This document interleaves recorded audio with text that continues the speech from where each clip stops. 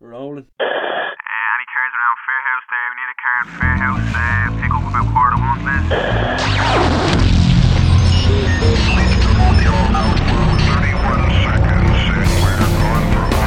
please.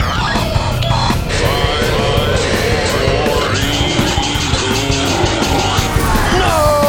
The mutants are evil! Must be destroyed! Live from Gibbler's Bell. I must find the answer. From the Fairly Astronomical Telescope. Rather disastrous. The Friday Rock Show goes into the black with the Stargeezers. Just another slutty Friday. Black.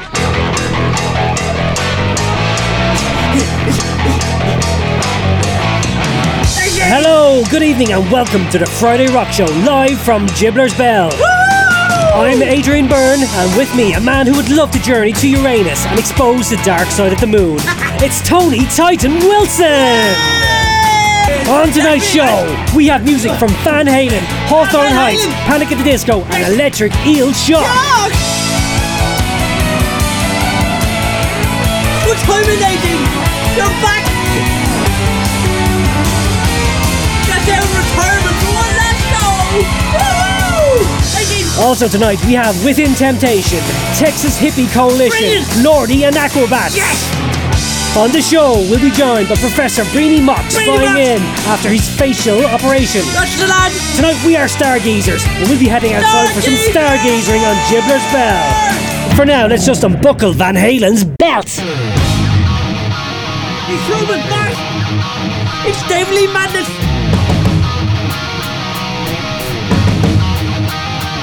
Woo! Ooh, yeah!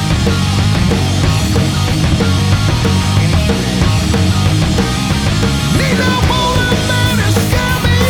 No Eskimo to share with me his fate. Wow, we out of space. No atmosphere to sell me. No dolphin needs to tell me. No starting can to make the case. Counterblast, interstellar facial vault. Bumper sticker, I'm a rocket jack. Interstellar facial vault.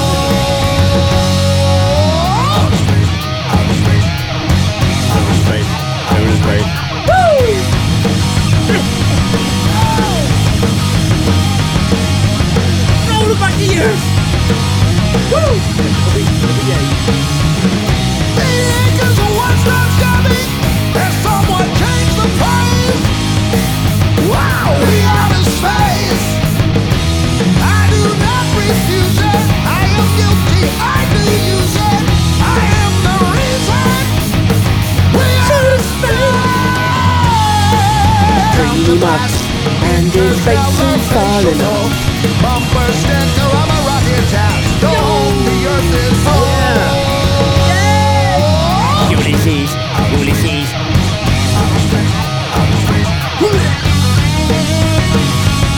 Ready? The whole family! Fucking show you! Who's going over there? That's it!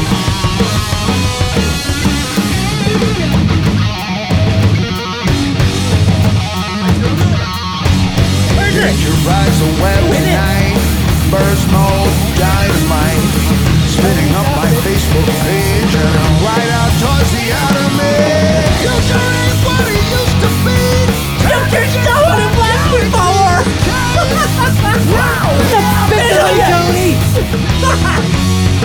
Struggle for your desperate cross. Make Mother Nature pay the Julia. It's your birthday! Don't worry, Stargazers, this guy's for Breeny Mox. His face is falling off. Bumper sticker, I'm a rocket tap. Go home, the earth is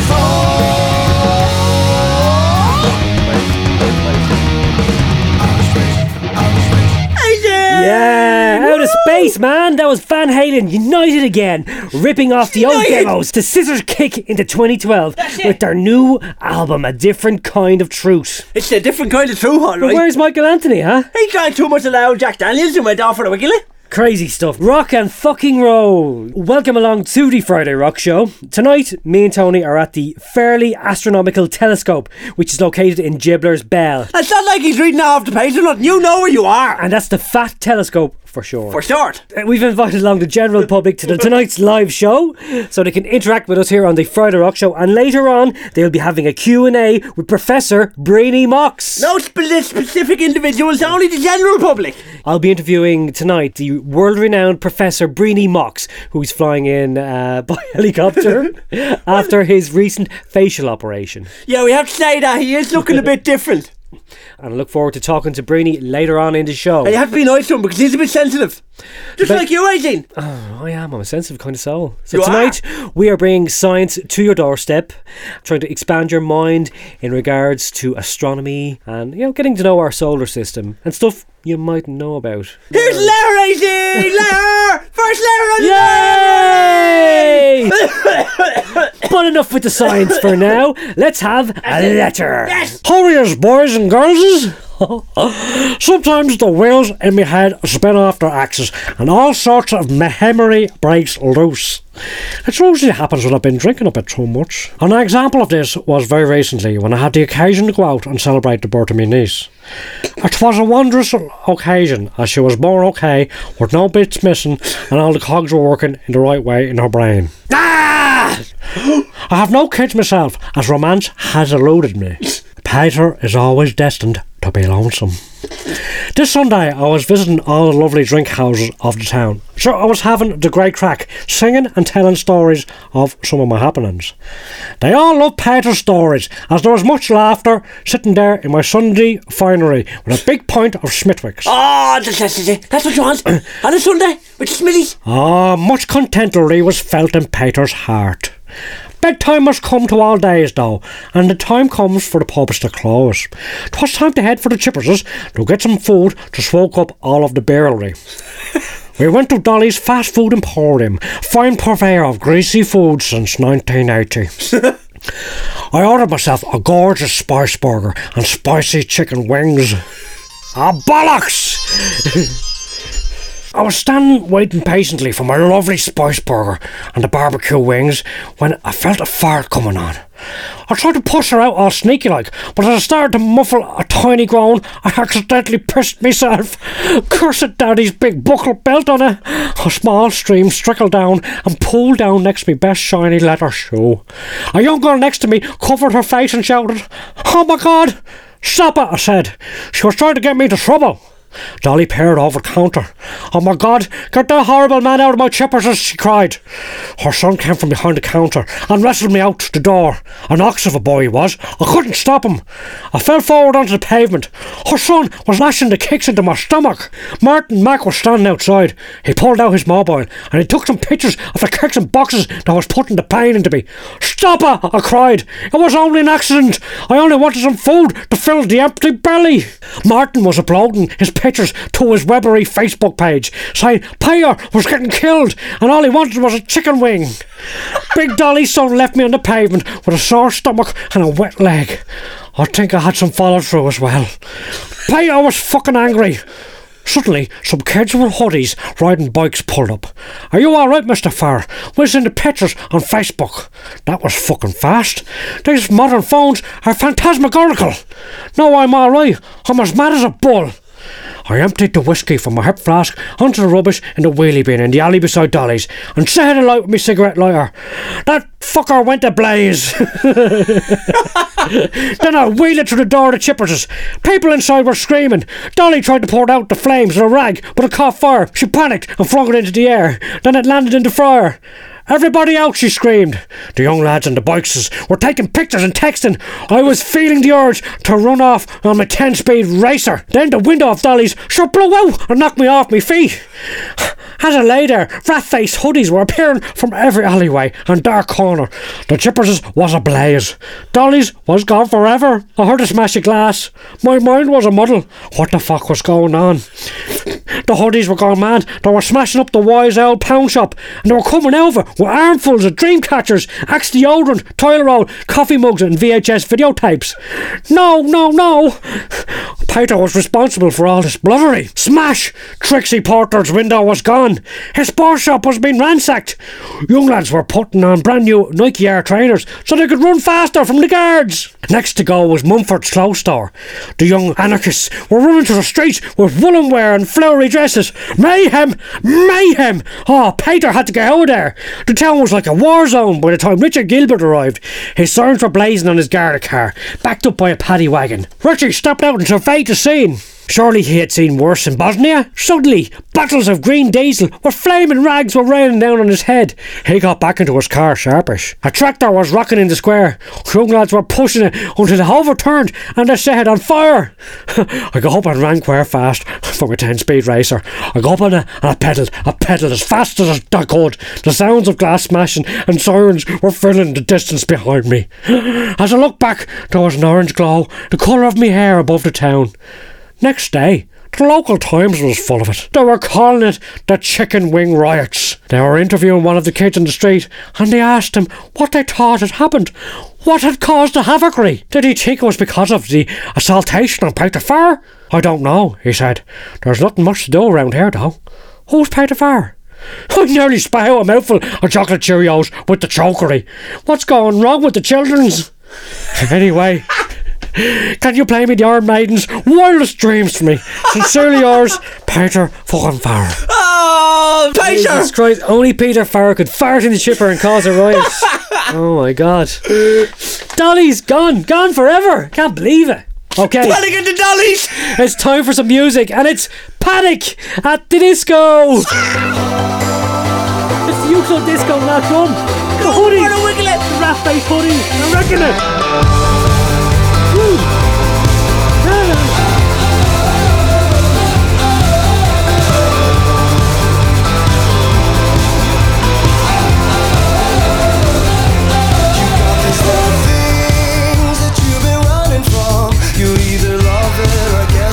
You're such a pretty thing to be running from anyone. A vision with nowhere to go. So tell me right now, you think you're ready for it? I wanna know why you got me going. So let's go. We'll take it out of here. I think I'm ready to leave. I'm ready to live. I'm ready to go.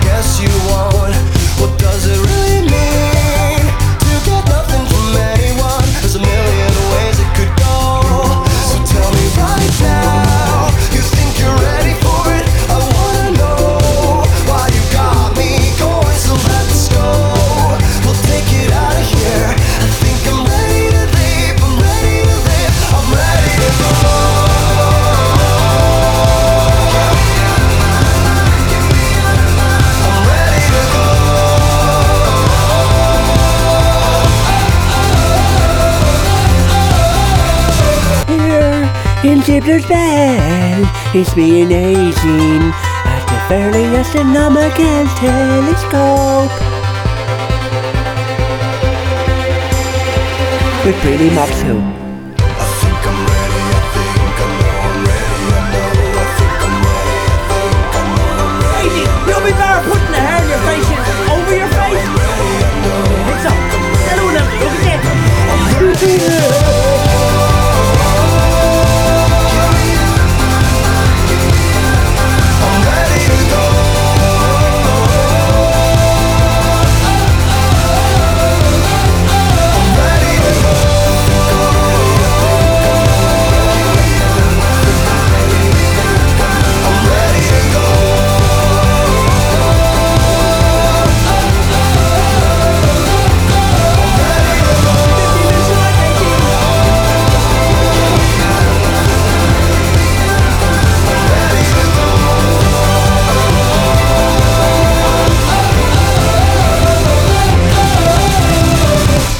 There you go, that was some staunch giddiness there from the American duo's third album, Vices and Virtues. Panic at the Disco! The one that had them tonguing on the dance floor in Cats. It's the current single, ready to go.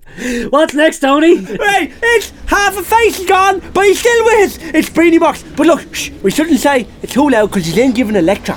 Next way. We're talking to Brainy Mox now. Oh my god, No, we're not. You're not going to speak to him. We're just going to eavesdrop on him because he's, as I said, he's a bit sensitive. So we're just going to go up to the lecture hall, right? Cool. And then we're just going to listen to him. He's giving a lecture now to the public all about Gibbler's Bell and the fairly astronomical telescope where we are tonight now. So let's go live to the lecture hall and listen to Brainy Mox. Going all the way back to the start of the universe, the Big Bang. So what is the evidence for the Big Bang? What was it? When did it happen? But most crucially, how do we know? Because these things that I'm saying, like how did the moon begin? How was the moon created? How was the universe The moon is created? a wonderful balloon. They sound like questions that are incredibly difficult to go about answering, and indeed they are difficult questions to answer. So all the way through this lecture, and I think all the way through your science careers, which I hope will be long, I hope many of you will want to become scientists, I think it's worth always bearing in mind that it's an astonishing thing, that these are astonishing facts that we've learned, and the way that we learned them is probably, well, I would say certainly more important than remembering those facts. So I will keep referring to that all the way through the talk. You know, how did we know that? What is the process that led us to these astonishing conclusions? Just to kind of whet your appetite, it's worth thinking about the journey that we've made to understanding these things throughout human history, or even beginning to talk about things like when did the universe begin, how did it begin, how big is the universe? Astonishing questions, because our oldest known the A&M universe began back in 1987. Of hominids, actually before our two lads started in an art class drawing sheep and farmers engaging with each other in the woods. Well, they're only 3.5 million years old. These are the footprints that were found in Tanzania. We'll let him on now. Come on. We'll talk to him later. Don't interrupt him. Come on now. Okay, interesting stuff there. And we'll be hearing more from Professor Brainy Mox later. I think it's time now for a little promo of United Mutations, forthcoming from A&M Studios. Ratchley. Don't you go next door to that bastard. I know that they're feeding you, turning you against me. One man and his cat. Ginger, come back here. Where curiosity could kill them both. Ginger, no, wait, hey, stop it, you can't. Patrick, Mammy, no, help Ginger. One man and his destiny. Gabler! To discover the truth. Ginger, Gabler, Ginger, whiz, into the skies, a flying bucket, whiz, gone, Mammy, sweets, shut up, Laura. One man and a long-lost legacy. Baldy, they took Baldy and Laura, and my Ginger, in their ship. That was right in front of his face. They, Busher, are the Supalons.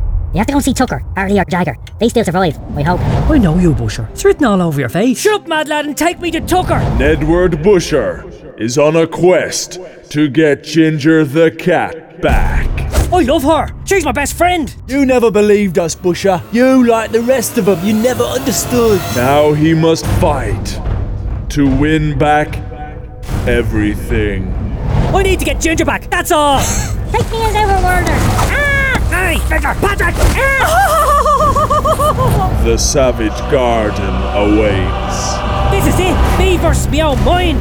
Man versus wild. Us versus them. But with some of them as well. Are you crazy enough to do it? Cause I will. I will do it. Right? I will get in that yoke. I will be a hero. Oh. I'll be your dream, I'll be your wish, I'll be your fantasy. I wanna live with Ginger forever, until the vets take her away from me. I will go to the Savage Garden. I will get Ginger back. Mommy! I love yous all. To the Savage Garden. United Mutations, Part 1. Buy it now. Did anyone bring sandwiches? Dark Knight Rises, The Avengers, The Amazing Spider-Man, The Smurfs 2. Fuck them all! The United Mutations. That's the one you want to see this year.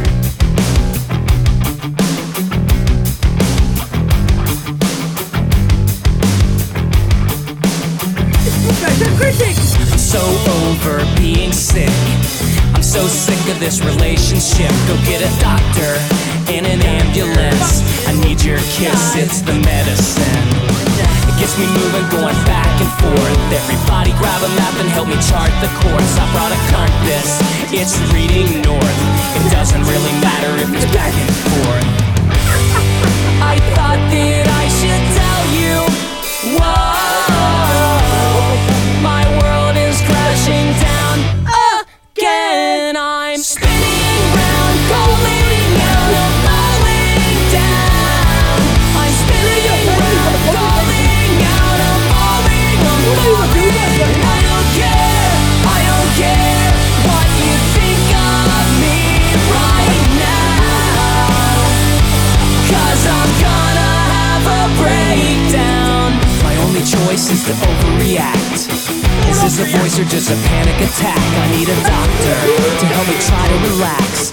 No one ever told me I was living too fast. I thought that I should tell you, whoa, my world is crashing down again. I'm spinning round, calling out, I'm falling down. I'm spinning round, calling out, I'm falling, I'm falling. And I don't care what you think of me right now, 'cause I'm gonna have a breakdown. You know me all too well, but you never had the chance to find out who I really am, who I really am. You know me all too well, but you never had the chance to find out who I really am, who I really am. I'm spinning round, I'm calling out, I'm gonna have a breakdown. I'm spinning round, calling out, I'm falling down. I'm spinning round, calling out, I'm falling, I'm falling. And I don't care what you think of me right now, 'cause I'm gonna have a breakdown. That's Hawthorne Heights from their fourth album, Skeletons, and the first sunbathing single off it, Nervous Breakdown, full of green jumpers that smell of rancheros. Oh, yeah! And that sleek geek quintet is named after author Nathaniel Hawthorne, the Remember him, don't seldom-born you? writer of The Scarlet Letter. We were not in school the day we learned that. Tony, have we time for another letter? Absolutely, there's always a time for another letter. Here it is. I don't want to interrupt Professor Breeny Mox. No, he's all right. He's off in the other end of the Gibbler's Bell. He's in the helmet. Hello, gents. Now, he's coming or going? I used to say that all the time in my job, but that was long ago. Yeah, with the way things are these days, I'm not sure who's coming or going at all. No! Oh no, that's because it got so different since then. I mean, there's nothing I like more than to every day take a nice brisk walk down by the river. Yeah. Every day, without fail. No. That's all I can do now to interact. And my Cocker Spaniel Mushy loves to splash in the water. No splash, yeah. I do too. Without Mushy. I like it when we're in the rock jacuzzi, splashing around. I like to start my journey from Town End at the Stone Bridge, crossing over the stile and beginning my walk. Yeah. This particular time, I was rudely shocked by witnessing a large sausage of shit purge atop the stile itself. On top of the stile? Say that again. True. Oh. Tony, you're shitting on yourself. Oh, they got the girls in the stomach. There's often fierce, funny rumblings going on behind me. That's pretty loud. Love the telescope. He's put the 50 pence in. I was mortified, absolutely disgusted.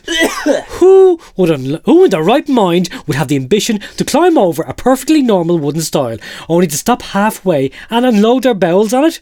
Who, I ask you?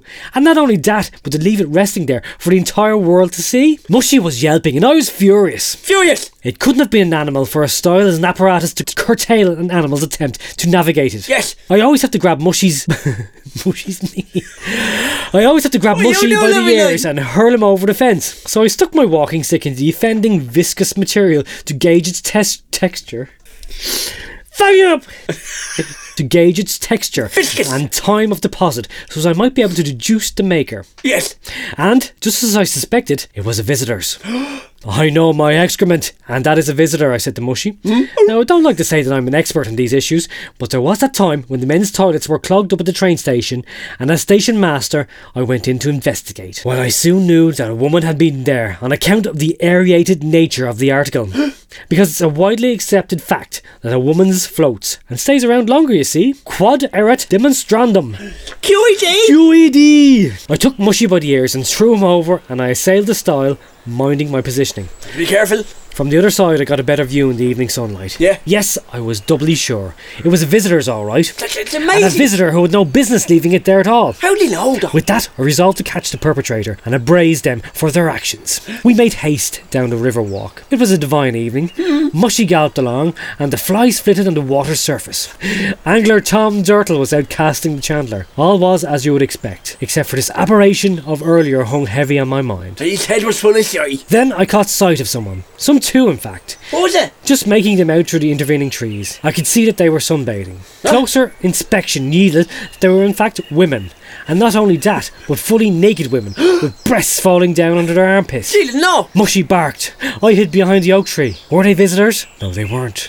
On seeing the clothes lay strewn between them, I could see a status quo backpatch on a denim jacket. The rockers!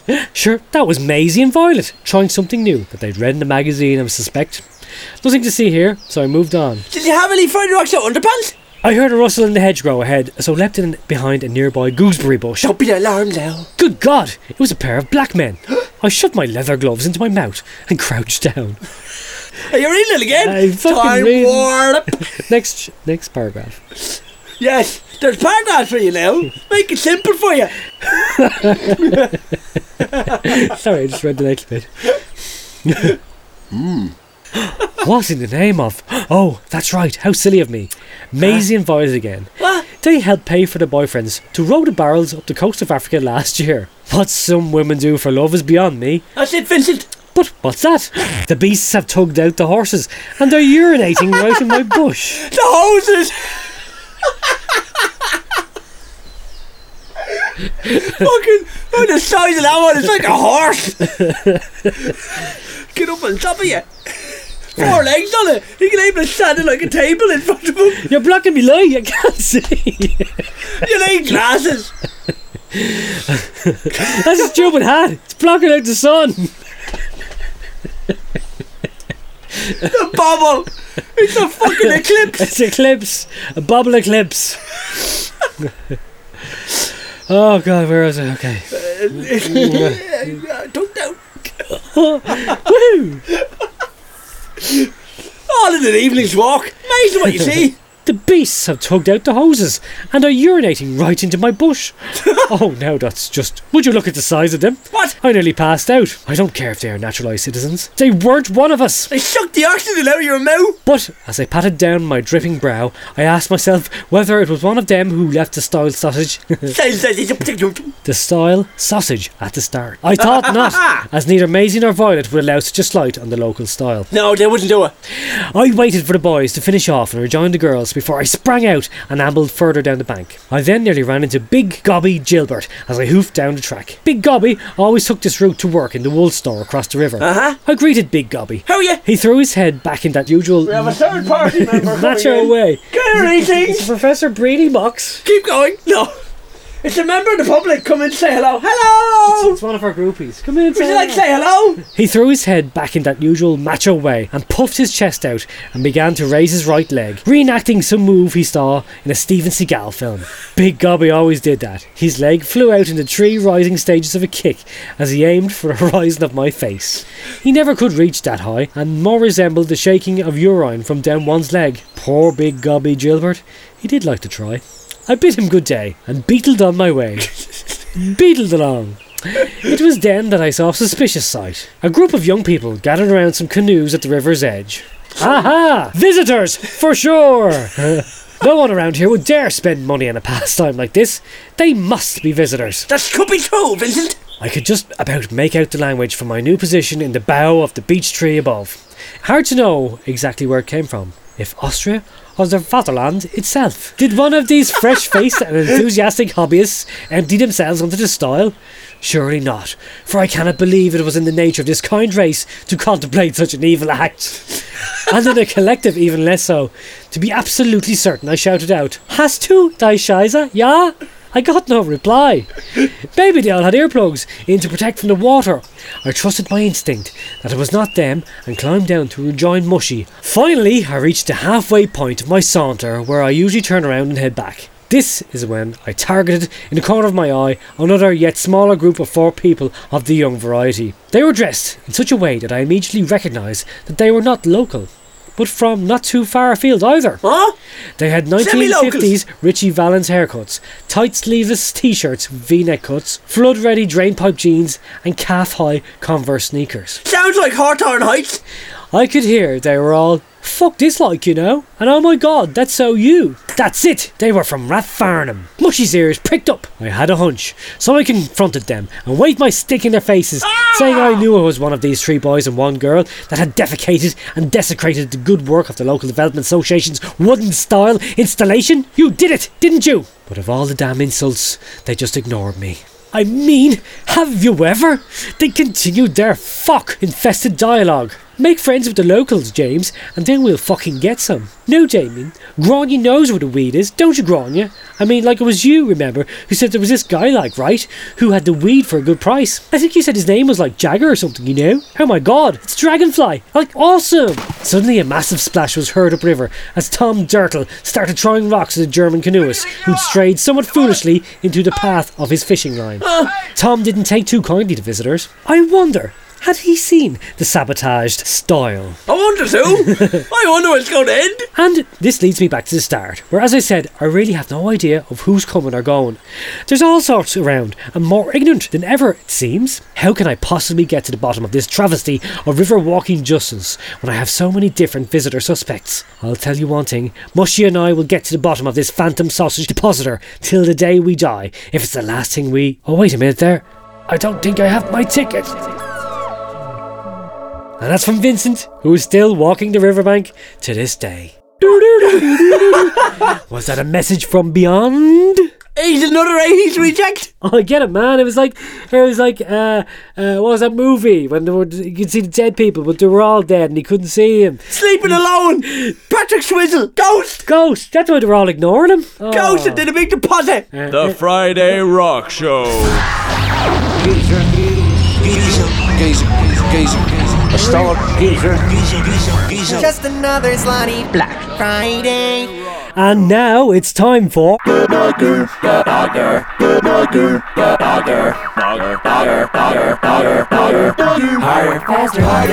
faster, pull the Nogger. Harder, faster, pull the Nogger. Harder, faster, pull the Nogger.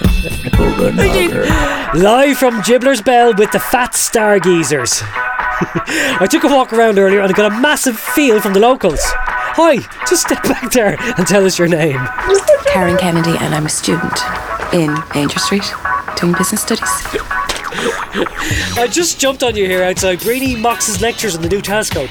Brainy looked like he was having a hard time rousing the juices for his black holes. What gives, Karen?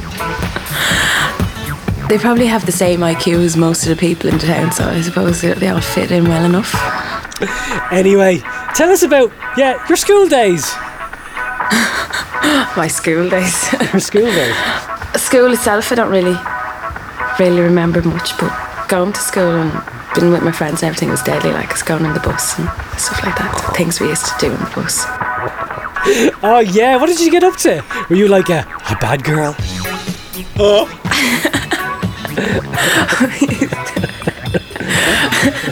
Don't be shy.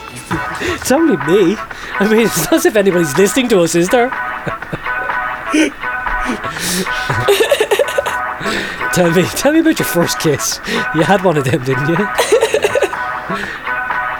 A real Romeo, yeah? Go on. I remember the whole build up to this, the first kiss. Oh yeah, you just hold hands and take pictures in the field? What was his name? Leo McGrain. What, our former Cobra?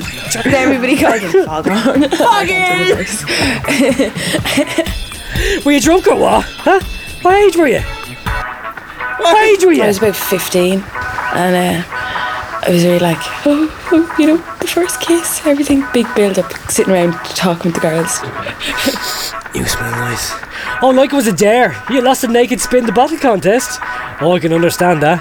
What happened? Think he met me off the bus one day, and we were walking down and going, oh God, this is embarrassing, like, because all the girls like and all this. So we were walking down and we went down past my house and a little bit further, and we're standing there talking for ages. But I was just thinking, just kiss me, will you just get over and do it? Like, cause it was just the conversation was getting worse, and I was like, oh God. So then that was it, and I was like, oh God, is that it? Like, because you expect this big, I don't know, fireworks, I don't know, but it wasn't. It was just like, Foghorn, kiss me. I tell you, Karen, you're a brave woman unleashing that bit of your traumatic history on us. Well, you know, if you like, we can go take a walk down by your house. Are you doing anything for the next 3 minutes? Come on. I know you want to. Yeah, you're on for it. It's a problem to me.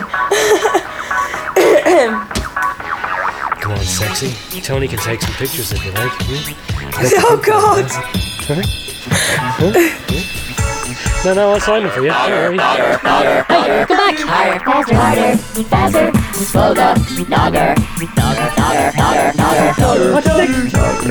Harder, faster, slower, nogger. Higher, faster, pull the nogger. Yay! If you've just tuned in, you're listening to the Friday Rock Show live from the Gibbler's Bell. That's him! Where This the is me! Fat Telescope is located. Yes. On tonight's show, we have a special guest, the world-renowned Professor Breeny Mox. He'll be talking to us later on the show about science and things like that.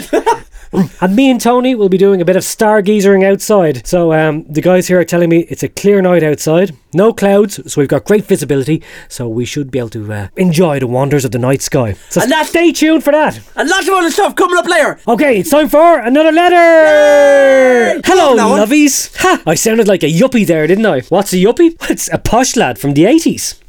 I'm a bit of an 80s lad myself. Recently, this has caused me to... silent 90s. Ah, fuck you and your references. Recently, I've seen your CV, you have none? Listen to me. Recently, this has caused me to worry. I'm starting to believe that God is having a clear out of the 80s. What? Oh no! The Look of love. The recent passing of Whitney Houston, just like a spider Gone! that could not clamber out of the bathtub of life, got me thinking. Maybe we'll ask Breeny Mox, is there life after death? Later in the show. Anyway, Witter's sad passing got me thinking. Her career had long gone down the plug hole due to her smoking the crack cocaine with Nobby Brownhill. I shed a tear from my fast approaching 40-year-old Jap's eye as I cast my mind back to fond remembrances of the cover to I Want to Dance With Somebody. Poster said cover adorned my teenage wall with Whitney wearing a skin-tight white vest showing just the slightest outline of nipple. She had none. I fair used to interfere with myself looking at that. What did I tell you? Did you break an ashtray? Whitney was nothing like the pop stars you see today.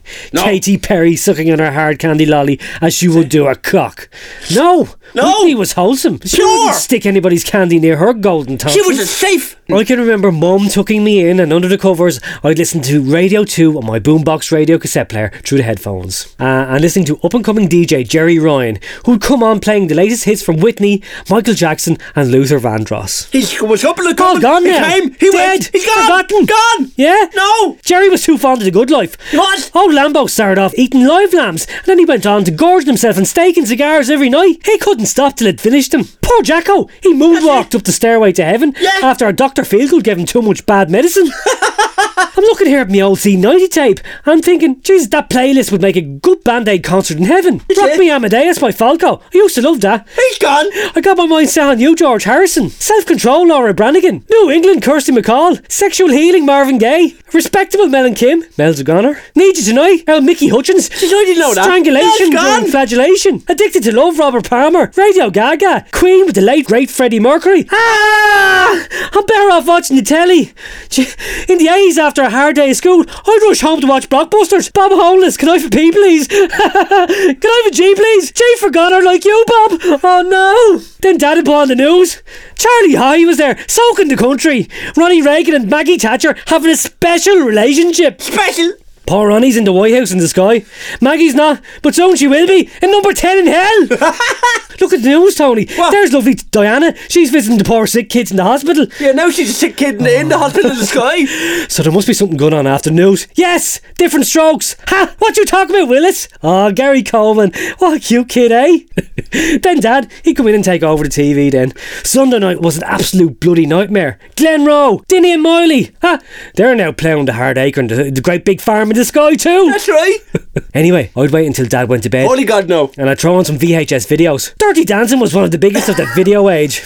Patrick Swizzle there chasing young ones around Mosney or something. That was a greener. Trying to avoid the outlet shotgun. I hope you're dirty dangling in heaven, Swizzle. Swizzle?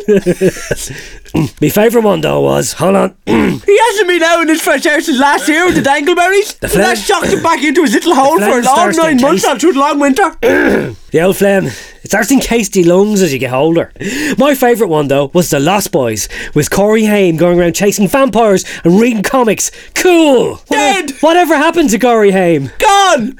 Stand By Me with River Phoenix was another cool one. No more. Do you know something? When I felt like a laugh, I'd throw on Leslie Nielsen in The Naked Gun. That's good, yeah. The scary thing is, lads, all these people have passed on. They have. They are no more. No. Ceased to be. Expired and gone to meet their maker. Pushing up daisies, kicked the bucket and shuffled off this mortal coil. They were a good band, but I think they're dead too. They are ex-people. Yes. It's got me worrying. Am I in the next 80s clear out? It seems like just yesterday I was wearing me mullet, riding on me BMX, listening to The Clash while fiddling with me Rubik's Cube. I'm scared, lads. I need a drink. I'm going to fix myself a Bloody Mary. Thank God you guys are not famous or successful. What are you saying? Thank God you guys are not famous or successful enough to kill yourself off through excess. It'll be a plain old heart attack that'll probably get used. Anyway, that's fair cheered me up. So I'll sign off by asking you guys for a song. I don't suppose there's any chance of Whitney's Greatest Love of All. So how about some Gary Moore, Dio or Def Leppard? Jeez, I used to love Steve Clark solos. Anyway, speak to you guys soon, hopefully. Unless the Reaper comes a-calling. Don't fear the Reaper. Yours, until he gives you 10 spot John Doe. Thanks for that letter, John Doe. John DOA. Is he dead yet? I don't know, he's gone. Was he dead when he wrote it? He could have been dead after he wrote it. Fucking brain dead anyway. But Tony, do you think there's a clear out of the 80s going on? I mean, they even tried to get out poor old George Michael before Christmas. Fucking lads from the 70s are still going strong, alright. Even lads from the Red Hot Chili Peppers, half of them are dead and they're still going. Now, here's more upcoming What's happening? products from A&M. This one is Useless Toe. Bollocks! I saw a fiddler up. We can't beat with juice. I don't seem to have any coverage on my mobile. Guys, can any of you make any calls? No. I say we go explore. There's bound to be someone living around here somewhere. We've been walking 10 minutes and we haven't seen a thing. It seems to be a disused hunting shack, Mr. Keith. Well done, Mr. Tash. Okay, look, listen, as much as I'm enjoying the mature company here, I gotta leave. Look, I think I've broken it. I'll go with Ace. There's no point sitting here. It could be 5 minutes away. No, nobody's going anywhere. We stay together and stay safe. I shall leave you to enjoy. Into the night we go. May the force be with you. I'm worried about Ace and Sinead. I know what you're worried about. Oh my God, what was that? Floyd? That was no deer. Okay, you stay here. I'm gonna take a look. Plus, I'm dying for a whiz. I drank too much Dr. Pepper on the bus. Be careful. I mean, don't kill yourself, idiot. Ace! Hey! What the hell? I'm tied up. I'm friggin' tied up. Oh my God, did you hear that? There's something here with us. Listen. Do you hear it, Bubbles? Holy crapola! Did you hear that? What is that? Oh my. Claire, come over to Daddy. Oh, what is that? Are those your... Are those... Maybe that's the guy who took Ace. Oh yeah, forgot about him. He must be in trouble. Come on! Julian, Dick, and Anne, and Judge, and Tim, and Jeez, I'm stoned. Run, Bubbles, run! But he called me.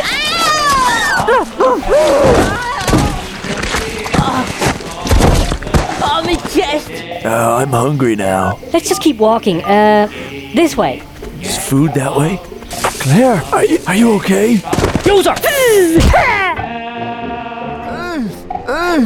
I can't see a thing. Are you okay, man?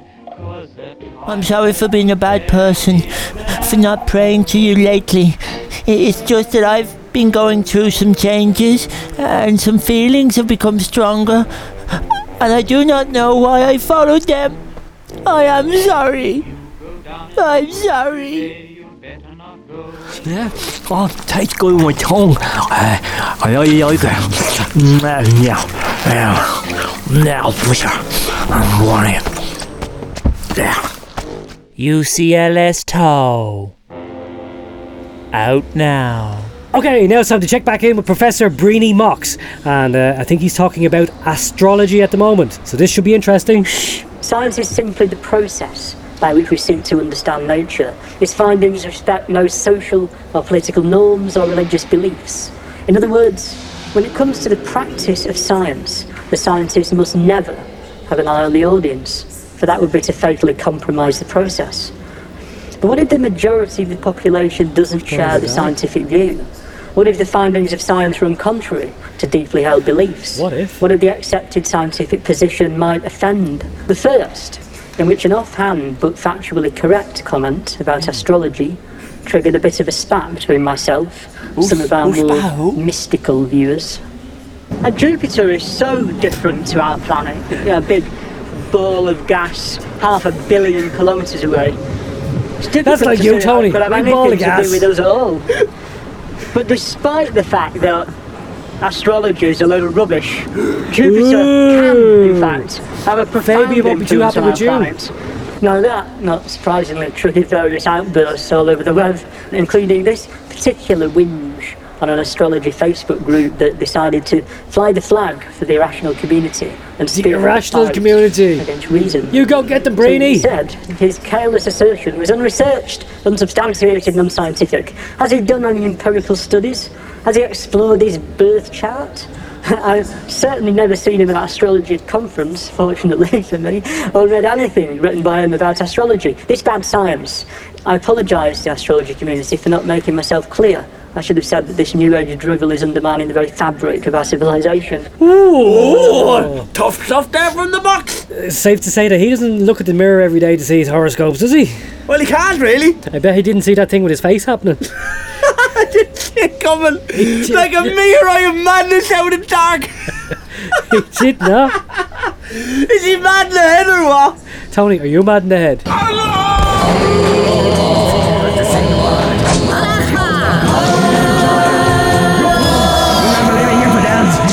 Hello? Jihadi want to? So as you open your legs now, you're trying to resist. Come on, tighter. 4. Always keep your legs open so the air will come shooting up. 2. And 1. Hug your knees in towards your chest. Bertie, keep your legs open. Hello, listeners of the Friday Rock Show. I am Ahmed Arya, mad in the head. And welcome to my show. Squeeze and push. And I am doing a little exercise, most beneficial for the revolution. Open your legs now. You're trying to resist. Turn your toes in slightly and resist. There has been some falsehood reporting. No. Oh, no, it's a terrible thing.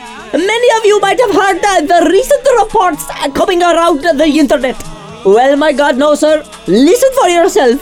The death of Osama bin Laden is an important moment in the war against radical extremism. We haven't gone away, you know. We will not rest until we bring you to justice. Oh, yes. We honor your sacrifice.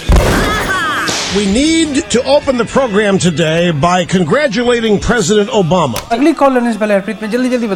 Oh, naughty hot. Bertie, good God, keep your legs apart. As you push your legs out.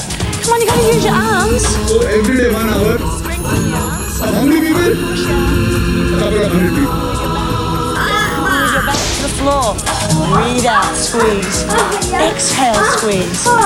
One must keep fit for the jihad. You must believe in Allah. Here is Bertie Mahesh. Hello, Bertie. www.frs.co.uk audio CD और audio cassette के लिए राब्ता कीजिए FRS International. Allah be with you, Adrian and Tony.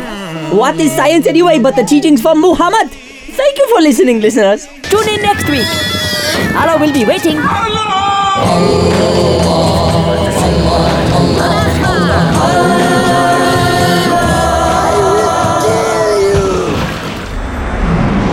disastrous.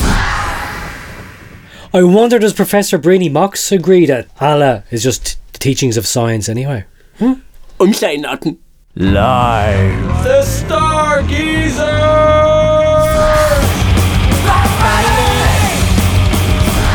It's black. It's not second black. How much more black could this be? Oh God! None. Time for another letter on the Friday Rock Show, live from Gibbler's Bell at the Big Fat Telescope. And our special guest star, Professor Brady Mox. That's the one. That's the fella. Pass me He that doesn't look charge. the same, but he's got the same name. He's got the same name. He sounds a little different. He looks a little different. But we won't focus on that because now it's time for another letter. Letters. Look at the shocked faces on them. They don't know what's hit them. Dear gentlemen of the Friday night, how are you these days? Pleasant? I needed to write. It's Peter Mayhem. Do you remember me? I used to run an adventure playground, but then I had the unfortunate inconvenience to be caught using my right hand during the business over a girl's job application photo in my fun park. Yes, it was all a bit unseemly. To be apprehended, shuffle interrupt us by the very grown-up woman whom the photo was made of, age 14. Just happened though. I did feel a bit of a fool. I was, after all, wearing those faded black cycle shorts. A disaster, let me tell you. Got my left eye blackened too in the ensuing fallout. This has faded also as the years drifted by. I did them all in prison, you see. They found other incriminating evidence, videos, CCTV footage, sticky pics, that sort of thing. Oh. The local paper had me undercover. Well, what could one do? I served the state. I can't say it was pleasant, but still I held on. I dreamed, I prayed, I looked to my trinket, my only bauble of hope, a small piece of comfort. It became my solace, my rosebud and my focus. I held it close. When the day came for my wondrous release, I stood outside the creaking iron interest, clutching my prize tightly. We did it! We survived! What now? Oh, I knew exactly what. I was going to follow in the footsteps of that Bono chap and push for debt forgiveness. It got me thinking inside as I stared at my valued jewel in my hand. I had a mission. I had wronged. I needed to seek forgiveness. I tied my only possession to a leather band around my right wrist and headed to a place called Knockrath. The one I sought out was not there. I squeezed my palms and carried on to a forwarding address, an Arklow terrace suburb. It was raining. I was cold but resolute. People looked, stared, pointed, but I continued. Filled with apprehension, I knocked on the door, to which a bleary-eyed and scruffily sickish man answered. "She's not here," he said lazily, wiping cornflakes from his jaw. "She moved, got flat in the main street, Rathdrum." I could add nothing more, nor wanted to, and bid the man a day of good for himself, going speedily on my way before inquisitions could be made. What's happening? I just back from the toilet. What's going on? Then, there I was. No. There I was, at the door. The very door, her name on the bell casing. I was strengthened. I was brave. It had been too long. The door clicked. I froze. It shuffled open in stages. I sucked on my bottom lip. A hand, then a foot. I took a sharp breath. Then I saw them. A red-topped mop lay upon them. A simian brow containing downward eyes greeted me. "How is? What you want? Are you the pigs? I've nothing to hide. Come on." I reassured my unkempt friend that I was certainly not a pig seeking redress, nor was I partial to come on, as it were. No, I said simply and clearly to whom I was looking for, whence his eyebrows shot up to the mention of the name, to which he replied, "Oh, you're looking for Linda," and from behind his back whipped out a keyboard, proceeding to play a god-awful rendition of a hue and cry song. "I don't think she's in. She's off with Celine again. But I can show you her room if you like. She never locks it," said the red man. Instant pupil dilation. Yes, you must." I hastened and we proceeded to bound up the narrow staircase. I was filled with ideas on what to expect, rubbing my wrist gently yet persuasively. And then there it was. Oh my God, Linda's lair, home of the wronged. A forlorn sound surrounded me. I told the fool to stop playing the cheap keyboard and open the door. He gripped the knob, squeezed back and pushed, opening wide the life that I had never dreamt I would see, the life I knew was forbidden, and the one I'd shuffled along to once upon a time in the showers. It was... The smell of that woman, eh? Exclaimed the mop top, torturing the beautiful silence. I engorged my nasal passages with the soft lilt of unwashed, over-scented undergarment. A sweet petunia mixed with what seemed to be pine sap. Pine sap? She was feral, like a fox. But what was this? It surrounded us. Left, right, up, down. It was a wall-to-wall pictorial phantasmagoria. There were photos, stickers, cuttings, etchings, doodlings, paintings, pressings and so much more. A kaleidoscopic creation of immense architecture engulfed the senses. What was all this? Why was all this? What's going on? I moved forward to take in but a few when I clasped sight of myself in a photo. He saw himself? Then 2, 3, 10, more! What? I turned in shock to the keyboard-wielding weirdo. Wherein he stood still, yet came closer as the wall moved further into the distance. Like that famous scene in Jaws when Chief Brody sees a shark on Amity Beach, which has been endlessly replicated to encapsulate isolated fear of the beholder, and here is no exception. I was stupefied. There I was, on Linda's wall, in a less faded pair of the same cycle shorts I had on me in the same room. It was a fun park picture, showing such a relaxed posture. I wanted to cry. But then I saw what this montage had me a part of. There was Tom Cruise in Ray-Bans, right out of Top Gun, with a superimposed pair of tongues emanating from each of us, entwining in the centre like snakes in a tryst. Jerry Ryan and I. A shared track of white powder entering and exiting our noses. Jerry Ryan? Some say he tugged himself raw in the toilets before he took to the airwaves. Do you do that, Adrian? Another picture. I didn't discover the secret. That wasn't meant to come out in the biography at the end. Shut right. Another picture, another debauched scene with me, the recipient, Marion Finucane, Brendan O'Carroll, Ryan Turgiddy, and even Liz Bonin with dildos. Oh no! The list was endless. Did he take any photos? As these radiated out, it pulled my eyes to its epicentral quarry. Another set of eyes. One's etched in my mind. What was that? The eyes of Linda. She was watching me. I tore off the leather band from my wrist, fell to my knees and held up my offering, my only possession, my trinket, my bauble, a lone belt buckle. The belt buckle that had once held up a strap of Linda's dungarees, the same buckle she had lost. That day she lost her innocence. The buckle that gave me a black eye after it flew off in the shock of lovely Linda seeing me doing the business over her picture age 14. I was dumbfounded. I knew then she had never left me. All those nights in prison, morally doubting myself, that she was thinking of me, that it would be my destiny to find her, to ask, to know just why. Do you think she's mad? No, I said. Just running. Why is she running? Because I have to chase her, I said. But she didn't do anything wrong, he countered. I took a deep breath and said, she's the hero that I deserve, but not the hero she wants to be right now. So I'll hunt her, because she can take it. She's not the hero, she's a silent guardian, a watchful protector. She is the dark light. That's where I'm fucked up, concluded Linda's neighbour. I made my excuses and left with the knowledge of a renewed sense of purpose, to find her, to complete the circle of the story begun some 10 years ago when I used to run an adventure playground, and where I met Linda. Adrian and Tony, please send out this message to her and play me some appropriate musical interlude. With gladness in my heart, Peter Mayhem, the dark light. Oh my god, so he's the one that set Linda on her current path of madness and artistic nonsense.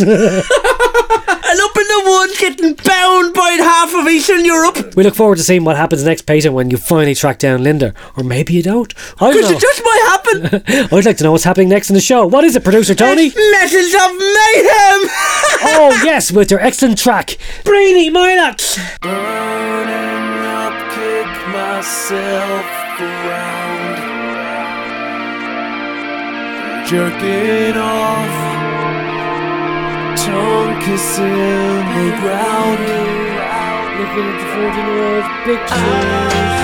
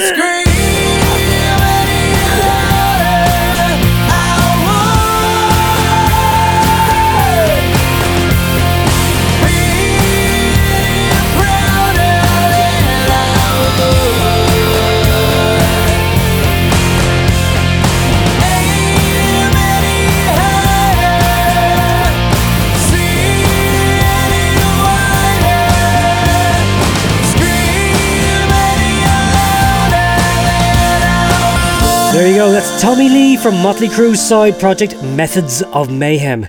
And that was formed on the eve of his divorce from Pamela Anderson. Wasn't it? Yeah, he was writing most of the songs when he was in jail. Ah! Tommy, as you know, is fond of the bullshit. Louder is off the album A Public Disservice Announcement. So check Methods of that out, Mayhem! rockers. Methods of Mayhem! It's all mayhem here! It's Dangleberry! Live on Friday. You boy the big issue, do you? When I'm in the pub, and you know those St. Vincent de Paul little boxes are on the counter, I throw in 5 or 6 cents. Your generosity knows no bounds, 18. But would they pull you off on air?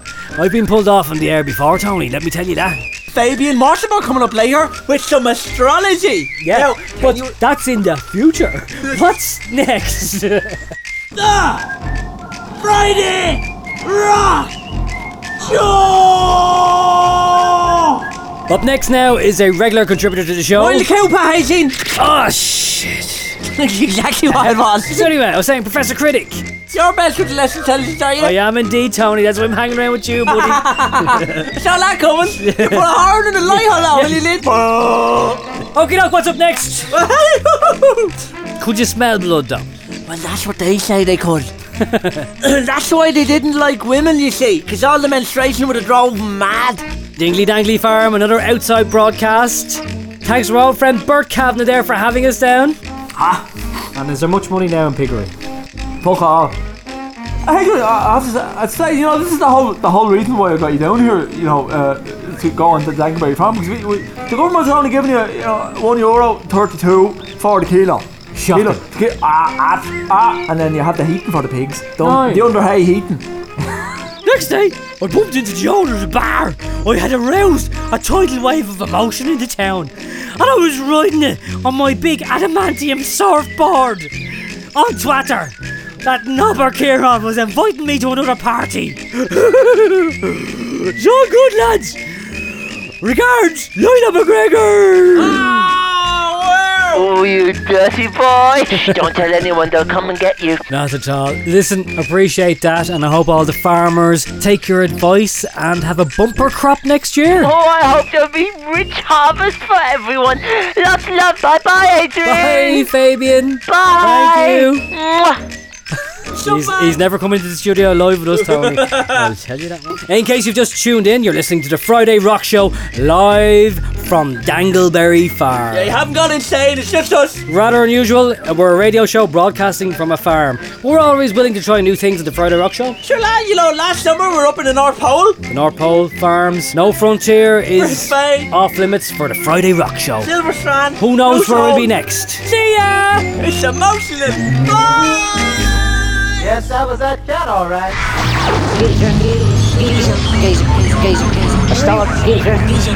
Just another slutty Black Friday. Me and Tony here on a bit of an OB. Bit of an old bastard, We're heading back to the studio, but on the way we're hoping to glimpse some of the wonders of the night sky. There's a question for you, 18. What's in the sky, though? Are they all stars? To answer your question, Tony, no, they're not all stars. Some of them are planets. Get the fuck. Yeah. The whole thing about time and like distance and like the stars are travelling from where we are. I thought I seen a shooting star there. I'm just thinking on there. Them fucking black beans, Tony. Don't be talking about a living colour like that. But the thing is, before Ernest and Giulio Gallo invented that telescope, they the guys make the ice cream. Well, we're going to go up here. There's a spot that Brilliant Mox was talking about here in Gibbler's Bell. If you go up to the top of the hill, it's a great view of all around, all like 380 degrees. I'm scared, Tony. Why? You've made me put on a stranger's coat and you're leading me up into an empty field. Listen, shh. It's a close encounter. So, Tony, have you always been interested in the stars? Yeah. Ever since you were 13 and you seen Tiffany's big bat. Exactly. And you know Tiffany, and in fairness to her, you know, when she's 1987 and she thought she was alone, but she wasn't. Because I was in my room chalking up the flog to her. You gotta get out there to listen I actually for them to seen hear you. Tiffany recently in a movie with Debbie Gibson. What was she doing? Like Requiem for a Dream? I think it was Anaconda versus Super Alligator. There's a big anaconda between them. Do you know something? Huh? These paths we're in, they're in shapes. Just to What kind of shapes are they paint making a up though? picture here for our listeners. We're in a field here full of crops, and walking through it, gazing up at the stars. But it seems that these crops are taking a symmetrical shape. It reminded me of one of the Iron Maiden tracks, Dance of Death. Yeah, these lads could pull me in now and be performing a bizarre ritual. Like You're Little Maiden again, are you? Like Bruce did. Are you getting into Maiden? You're never out in a Maiden, man. Is that Venus there now? We can see. See that? What is that? That is the planet, isn't it? You can That's see Shalala. up in the sky, is it? It's a mountain. It's a mountain, but you can't see because the clouds. It's like it's starting your field of vision. It's like Valhalla. It's a floating city of Van Halen, yeah. Of the gods. That's it. We're live from the Gibbler's Knob. And looking through the big fat telescope. That's you. That's me. We're the Stargeezers. We're stargeezering tonight. Okay, This is the moment you've all been waiting for. It's time for us to interview Mr. Professor Breeny Mox. Breeny, come on in there. Take a seat there now. Now mind your face. Welcome to the Friday Rock Show, Breeny Mox. Professor Breeny Mox, thank you for taking the time out of your heavy lecture schedule here for us on the Friday Rock Show. Yeah, thanks, Breeny. You told me on the helicopter over from the villa that you like to hang out in CERN's Large Hadron Collider looking for Higgs boson particles. For the listeners, can you explain what the Large Hadron Collider does? It's a particle accelerator, and its job is to recreate the conditions that were present less than a billionth of a second after the universe began. And it can do that, by the way, up to 600 million times a second. So, in a sense, it's like building a time machine and going back to the start of the universe to see how it began, how the things that make up us, the particles that make up my hand and you and the world, how they came into existence and why they're the way they are. But of course, we can't build a time machine, so this is the next best thing. Kind of like Stargate meets Quantum Leap and Doctor Who's TARDIS, seeing who can defeat 7 of 9 in bed, huh? But like in that situation, Brainy, if someone like you won, the whole world would probably explode, would it? Come on. There is no chance that the LHC presents any danger to the world. It's complete internet nonsense. But someone said, you said earlier in the lecture, that could potentially cause a black hole. No, I mean, there's a tiny, minute chance, which would be exciting actually, that you can create these mini black holes. But a mini black hole, a single electron or smaller, is not the same as one of the black holes you make if a star collapses. Yeah, like a little junior hole, huh? Yeah, I know, that's just crazy talk. I know Father Septimius would like that, wouldn't he? And if he was here, I'm sure he'd like to ask you, how long actually is it? So it's 27 kilometres in circumference, so it's a big machine, and it's about the same size as an underground train tunnel, so you can walk around it. It costs about €6 billion, which sounds like a lot of money, but actually its annual budget is the same as a medium-sized university. It's also paid for by 20 European states, and the detectors are paid for by 85 countries around the world, including Australia. Cool. Fascinating stuff there, Professor Breeny Mox. Thanks a lot.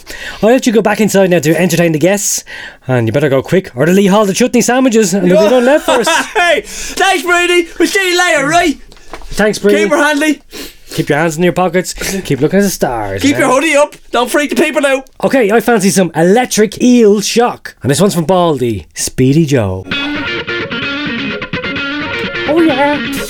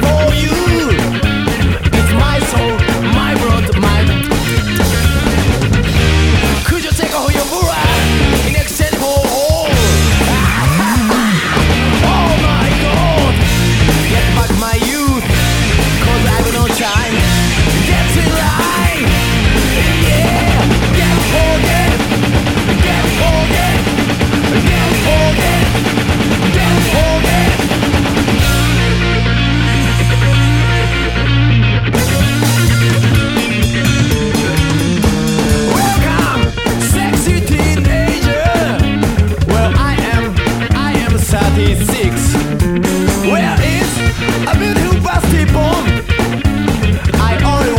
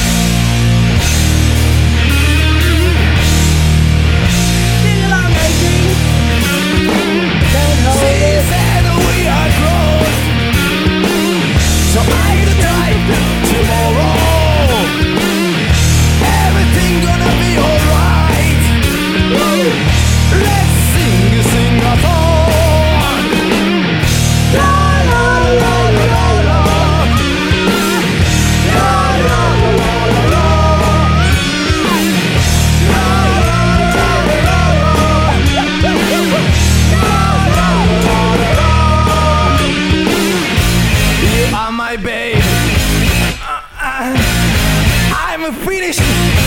Yeah, can't hold it. Can't hold it.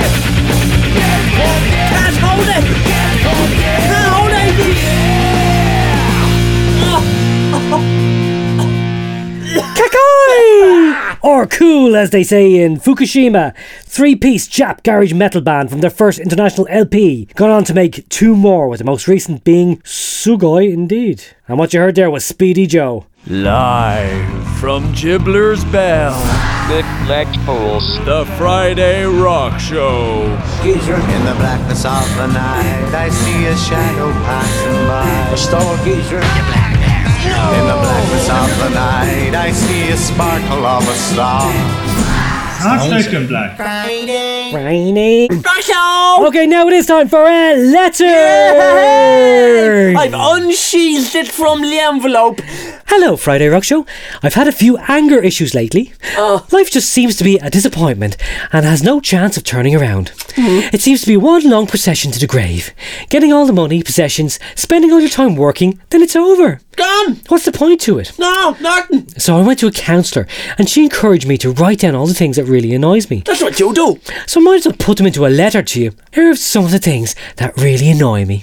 Drivers who don't fucking indicate. Arseholes that park crooked in parking spaces. People who park right in front of the doors of the shop and run in. People who read out loud when they're typing an email or a letter. Spoilers! People who spoil the ending of a movie, book or TV series. People in flip-flops making that loud flip-flop sound.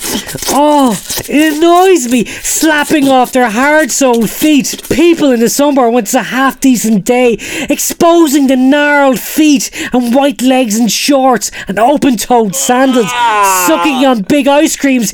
Get a pedicure, for fuck's sake. That's sick though. That's when you unleashed them at last year's fucking festival. I nearly fell out of the pool. I sure was the feet I unleashed on you. Anyone, male or female, who says we're pregnant. People who chew with their mouth open. Shut your gob. I don't want to hear your tongue loving every bit of food and your teeth tearing it up. You know when the electric shower breaks? It always fucking breaks when you're shampooing your hair. Barbecue restaurants with happy pigs on the sign. How are they happy when they're being slaughtered, gutted, sliced and diced? It should be a crying, paralysed with fear pig. Sinead? No. Tony! It's trying to place. Why am I using my name to call you? Hey, you're driving me mad. You're gonna burn down the whole place. People who spit when they talk. Shoot me? I'm You're talking about me? Not looking at anyone in particular. The world is full of arseholes. Whew, that feels so much better. Please play Iron Maiden for me. Yours calmly, Sinead. Who's asking for all the Maiden? Fucking Maiden's like a virus through this program. I just don't know, man. Maybe they're really popular and people want to hear them. What's next, Tony? Especially for Sinead. Don't give in to temptation. I've got to try, it's not over yet. No signals of life have you left. My heart is bleeding just for you. Bleeds for only, and it hurts to know the truth. Are you looking for savior, chasing a dream? Love turned to hate. Now I'm crossing the border, sealing our fate, but I'm not afraid.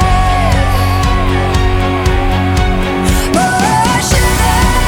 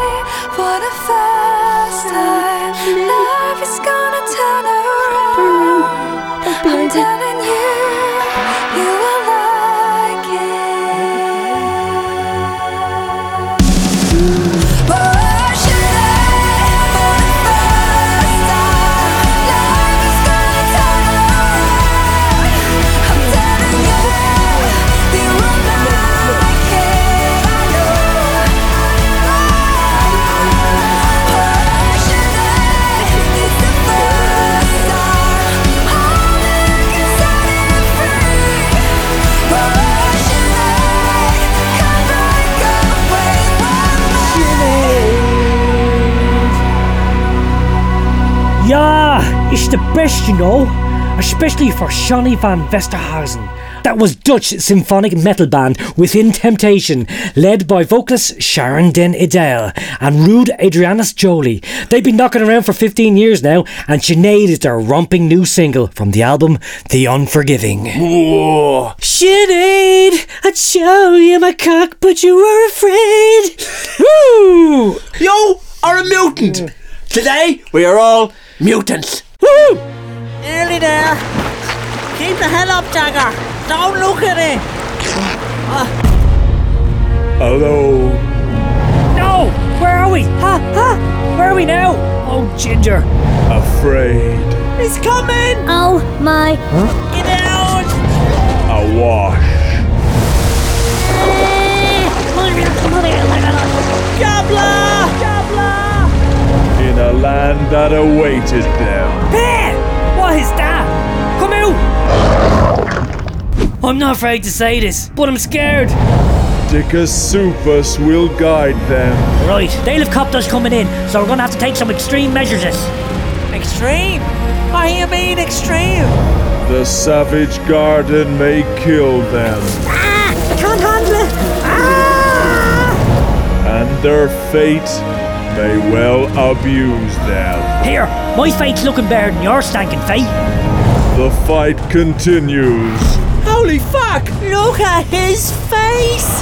Russia, the moles on your face have started moving around. You mean his face is a map to the Savage Garden? What have we got here, eh? Some sort of united mutations or what? United Mutations. Part 2. Out now.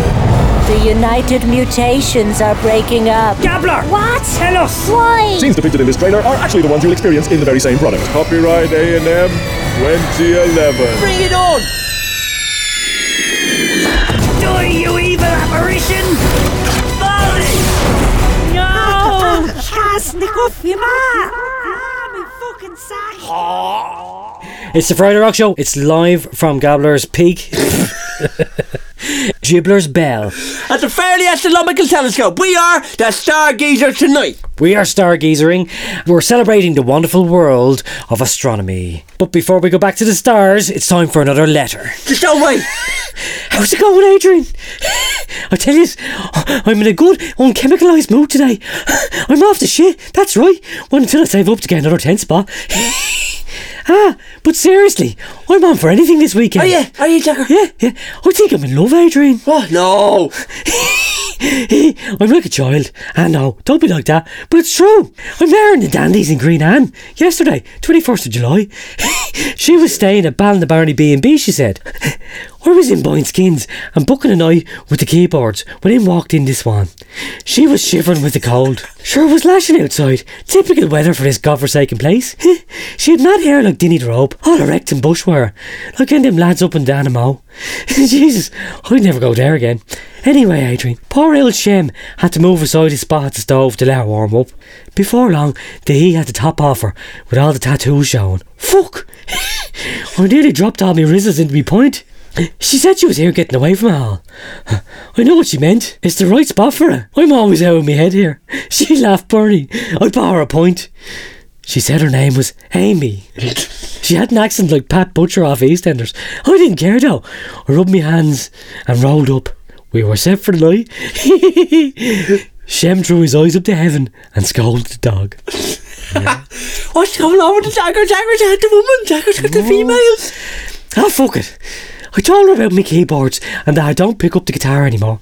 No, sick of it I was. She said she loves to play the drums in her apartment back home and sing along until the early hours. This was it. Big eyes on her, scooping back the points. I couldn't keep it up. I was rolling another one and she was ordering a Ford Chaser. Lord Jesus, I thought I was going to have to calve it in order to get me home. But she kept complimenting me, saying I had to know about me and I had deep eyes. yeah, that's it. Deep piss holes, monged off me tits, yeah. I slapped the gob on her anyway as I was walking back to the B&B in the storm. Nearly fell in the ditch. Had to grab her hair. You would have thought I was molesting her, Bernie. Here, I didn't get that far. I could hardly stand up.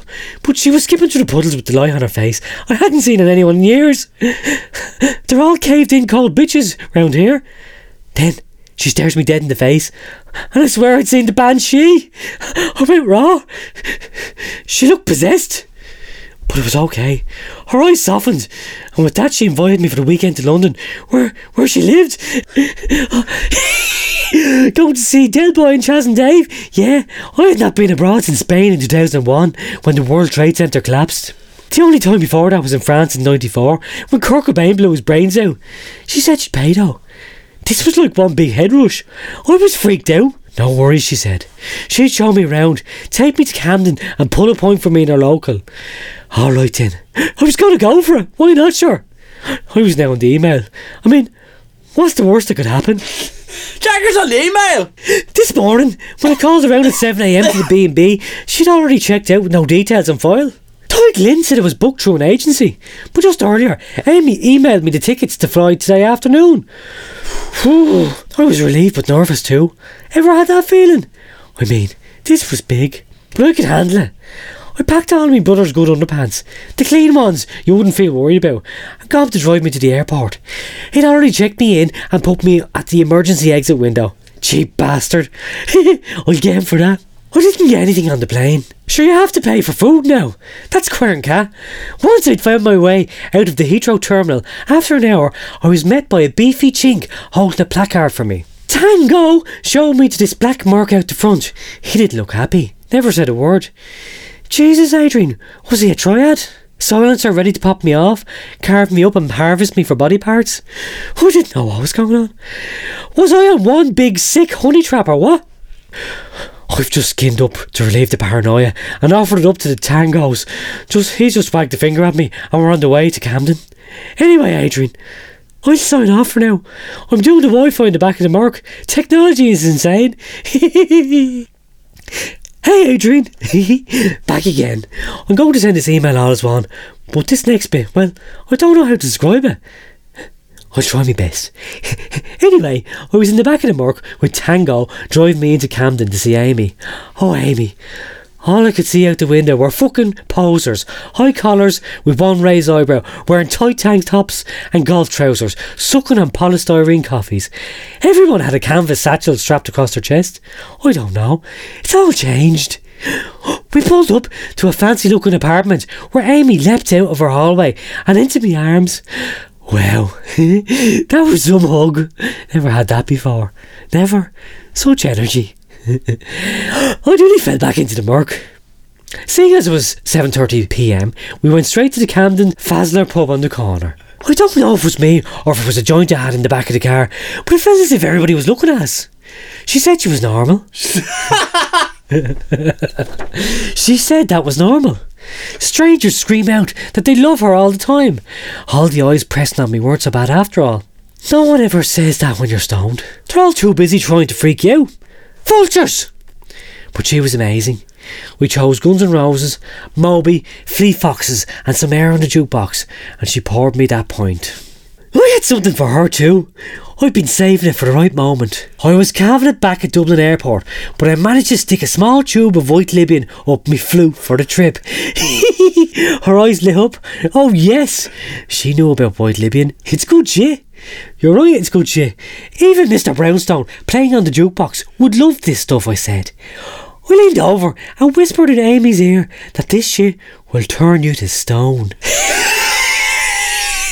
Ah lads, I was having the best time of my life. Best ever. No messing. Even though I was going commando, having dumped my brother's best underpants in the Heathrow terminal toilet. Got the runs, didn't I? Couldn't make it off the plane in time. Fucking emergency exit would have been handy right then. 6 fucks. Me and Amy left before the last song to skin up a big fat one at the back entrance. No one would disturb us here, she said. I was excited. This was London. This was White Libyan, and I was with Amy. Life doesn't get better than this. She did the honours. The stars were out. Yes, like tonight. We took the reefer.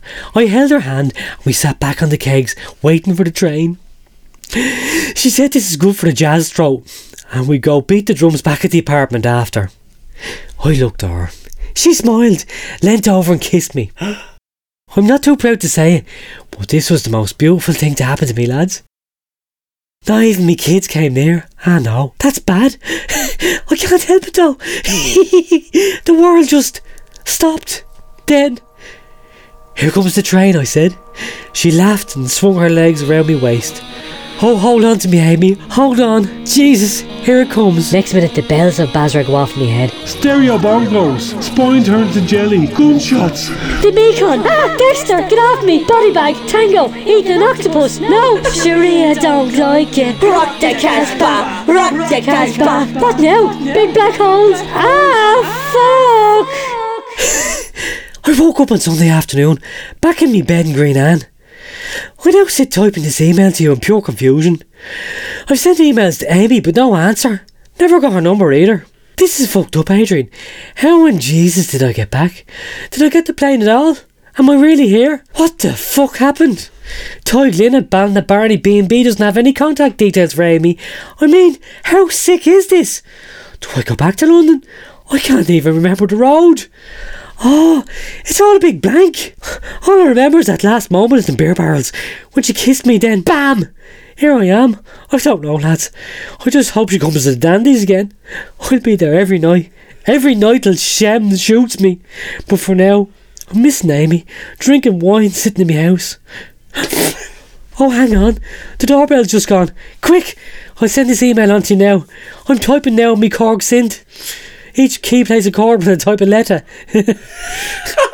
It's a fucked up cacophony, but great at the same time. Shy! I see them! It's the fucking pigs, Bernie! Send! Come on! Oh, it's Jagger, the Jagger! Jordan, Green Anne. What's the Jaggers doing with the Amy in the London? What's going The on? White Libyan! It was the White Libyan! Did you have him as a drug mule? What was going on there? Was it a big setup? What happened, Tony? I don't know. Did Jagger kill her? Maybe you threw her foot to the train.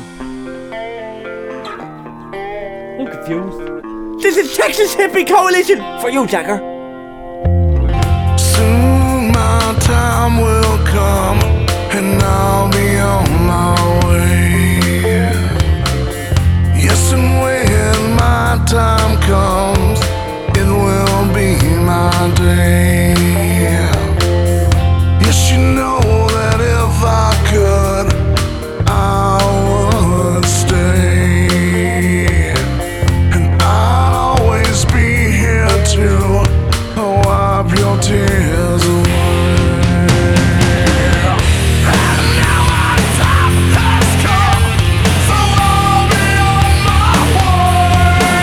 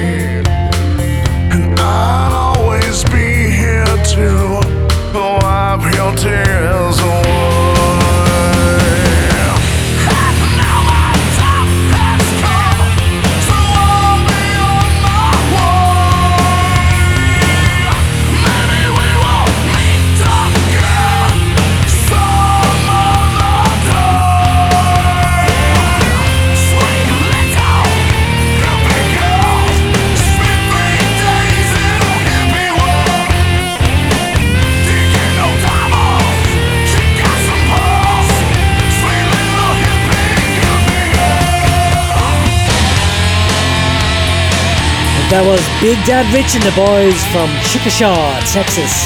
They are the Texas Hippie Coalition, and especially for Jagger, that was Groupie Girl off the Red Dirt Metalers' second album, Rollin'. And Jagger was indeed rolling on that. Hunty! Oh, yeah. That's right. Okay, we're spoiling you tonight. Here it is, another letter. Unbelievable! The bag is bursting out. I've just emptied it all over Adrian's lap. Jesus. Last summer, I landed the job of my life with eBay, one of the hottest companies in the world, and well known as one of the best to work for too. I thought all of my Christmases had come at once. The first day I arrived at their colourful plush offices, I saw a familiar face from school. Mickey Mackenzie. We used to be friends, but we fell out. You see, one day Mickey had beat up one of our classmates after school. When he was on the ground, he stole sherbet colas from his pockets and pissed on him. Yeah, that's not on. Next day, when the head... Sure, I used to get the fellas to open their mouth to piss in them.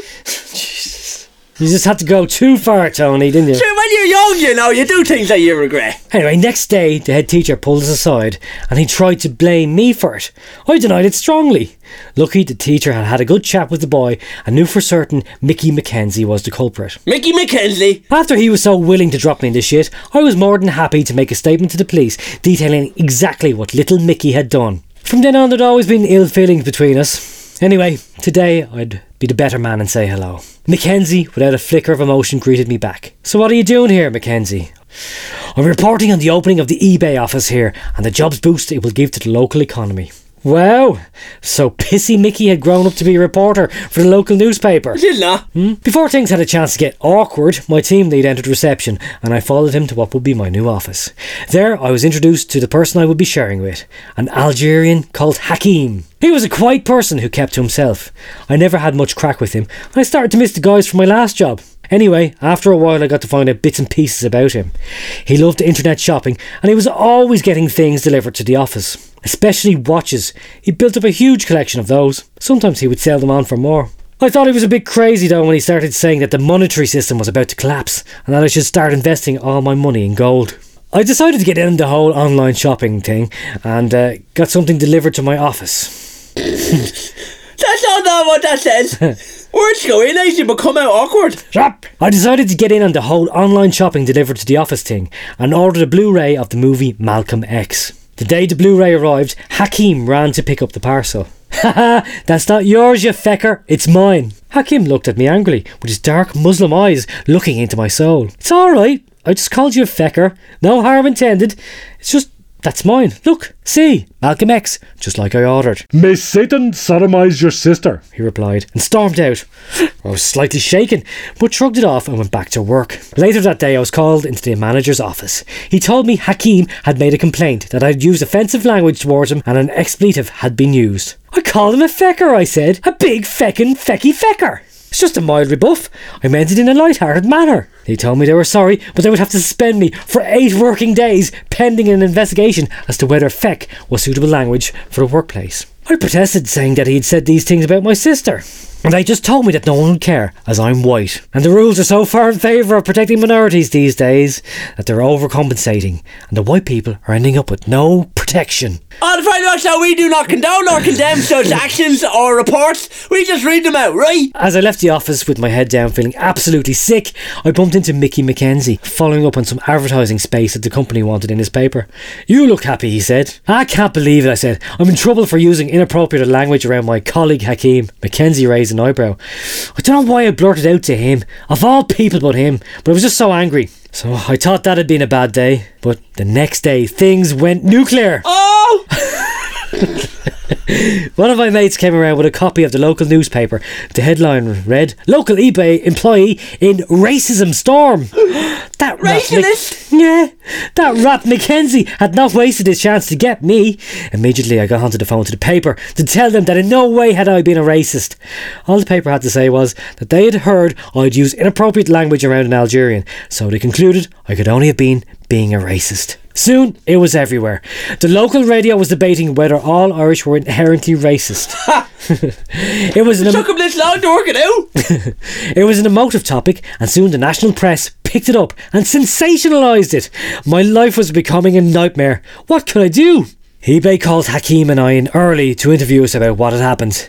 They'd become embarrassed about the furore. Anyway, they had discussed it and concluded that it was not inappropriate language, and Hakeem had misunderstood the local colloquialism. eBay apologised to me about the falsely reported racism story that had come out of this. Hakeem would offer his hand to me, and we would draw a line under the whole thing and forget about it. As Hakeem offered his hand to me to shake, I pulled away. Feck you, Hakeem! Feck you feckin' Algerian gobshite! And your sister the whore, too! I'm off. I've been offered a job at Google in the translation department. Now maybe I was a little bit trigger happy with the old feck word, but I'm damn good at what I do, and plenty of companies would be happy to have me. And Mackenzie, well, he got a tip a local 14-year-old girl was involved in prostitution. He hacked her phone and spied on her. Turns out she was working underage at the local McDonald's for some extra pocket money. Mackenzie was caught stalking her and ended up on the child sex offender list. That's it. Good luck for him. So anyway, lads, over to you. Are we getting over obsessed with protecting minorities? Have we become anti-crack? Go on, you pair of feckers, yous. Fuck you, you cunt. Social commentary on the Friday Rock Show. What do you have to say on that, Tony? Aquabats! Next up, it's the Aquabats. Soup!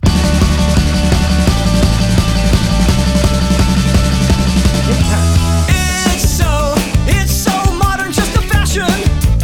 Stuck in a tire swing. It's so cosmopolitan. It's outrageous, but what does it mean? Yeah, I bought pink pants. I'm screaming in a chauffeur-driven protest. Yeah, I take a popular stance. But what can I say? When I say, hey, let's talk about it. Let's talk. We can talk about it. And you know that the world loves to spin around me. Let's talk about it. Hey, it's almost criminal when I have a good hair day. It's so surreal. What does that mean anyway? Yeah, I've got pink pants. I'm dreaming. I'm the dental Maharaja. Yeah, I take a popular stance. But what can I say? When I say, hey, let's talk about it. Let's talk. We can talk about it all night. And you know that the world loves to spin around me. So come on now, hey, let's talk about it. We can join, high five you with the brass tacks. 'Cause you know that the world loves to spin around me. Let's talk about it. Have you ever been outside of your own conversation? Not a lovely place for your mental stimulation. We can talk about me. Yeah. And then we'll talk about you. No. And I will tune that part out. Oh yeah.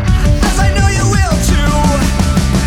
So come on. Hey, let's talk about it. Let's talk. We can talk about it. And you know that the world loves to spin around me. So come on now, hey, let's talk about it. Let's talk. We can join, can chit and chat the brass tacks. 'Cause you know that the world loves to spin around me. Let's talk about it. And talk about it. I just said okay. Let's talk about it. Hey, we do the funny voices here. Fuck you, yeah. That's Pop Punkers Aquabat, and they're here with their 5th full album of scrawny ska, whiny middle class, bouncy toy, high five soup, and the soon to be crowd favourites, Pink Pants. Let's talk about it. Let's not. I've a pain in me fucking hole. It's back for the replay. I part of power. Give yours the riddle. Let's play. I'm ready to play the game. We want you to win. No more games. There's been a physical union. Sweet love of life. I'm still alive. I'm sorry, right? I haven't said sorry since I was 10. Unconditional, non-judgmental love. No more loves. Fuck you, Spikus. Fuck you. Get your hands off me, Busher. Don't touch me. Fuck you. No more hate. Alright, sorry. This is a human man-shite. And no more human man-shite. It all ends in the Savage Garden. Shut up! Who's working and who's shorting? Let's get out of here and find Ginger and Baldy. Yeah, your father is your mother. Never knew your mammy. because you never had one. The humans are on the train of feed overload. Head up, Bauer. You will be terminated. Hunt and kill Dickosupas. He is a traitor. Keep pushing. Users, gone, done, over. What are you looking at? United Mutations 3. Ollie! Baldy! Busher! Gabler! Jagger! Ginger! It's time to crack open this sky. Oh my pet!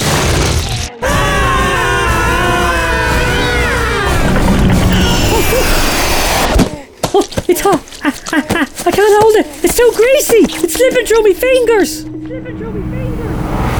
Out now. Copyright A&M 2011. Hi, I'm Mick McCarthy.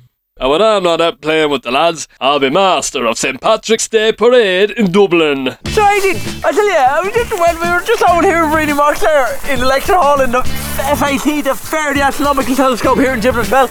It got me excited, and that's why I've grabbed you and taken you out into the fields here, because we're going to look for our very own black holes. Hold on. I think it's what I want. Is that Stargate? No, I felt more rounder. It's not a triangular one. You're listening to BBC Radio 1. You've kept your prisoner. Me and Tony are stargazers tonight. As he just said, we're outside looking for our black holes. This is classic A&M here. Wandering the fields in the middle of the night with bottles of beer. Oh yeah, Tony, do you ever see the elementals?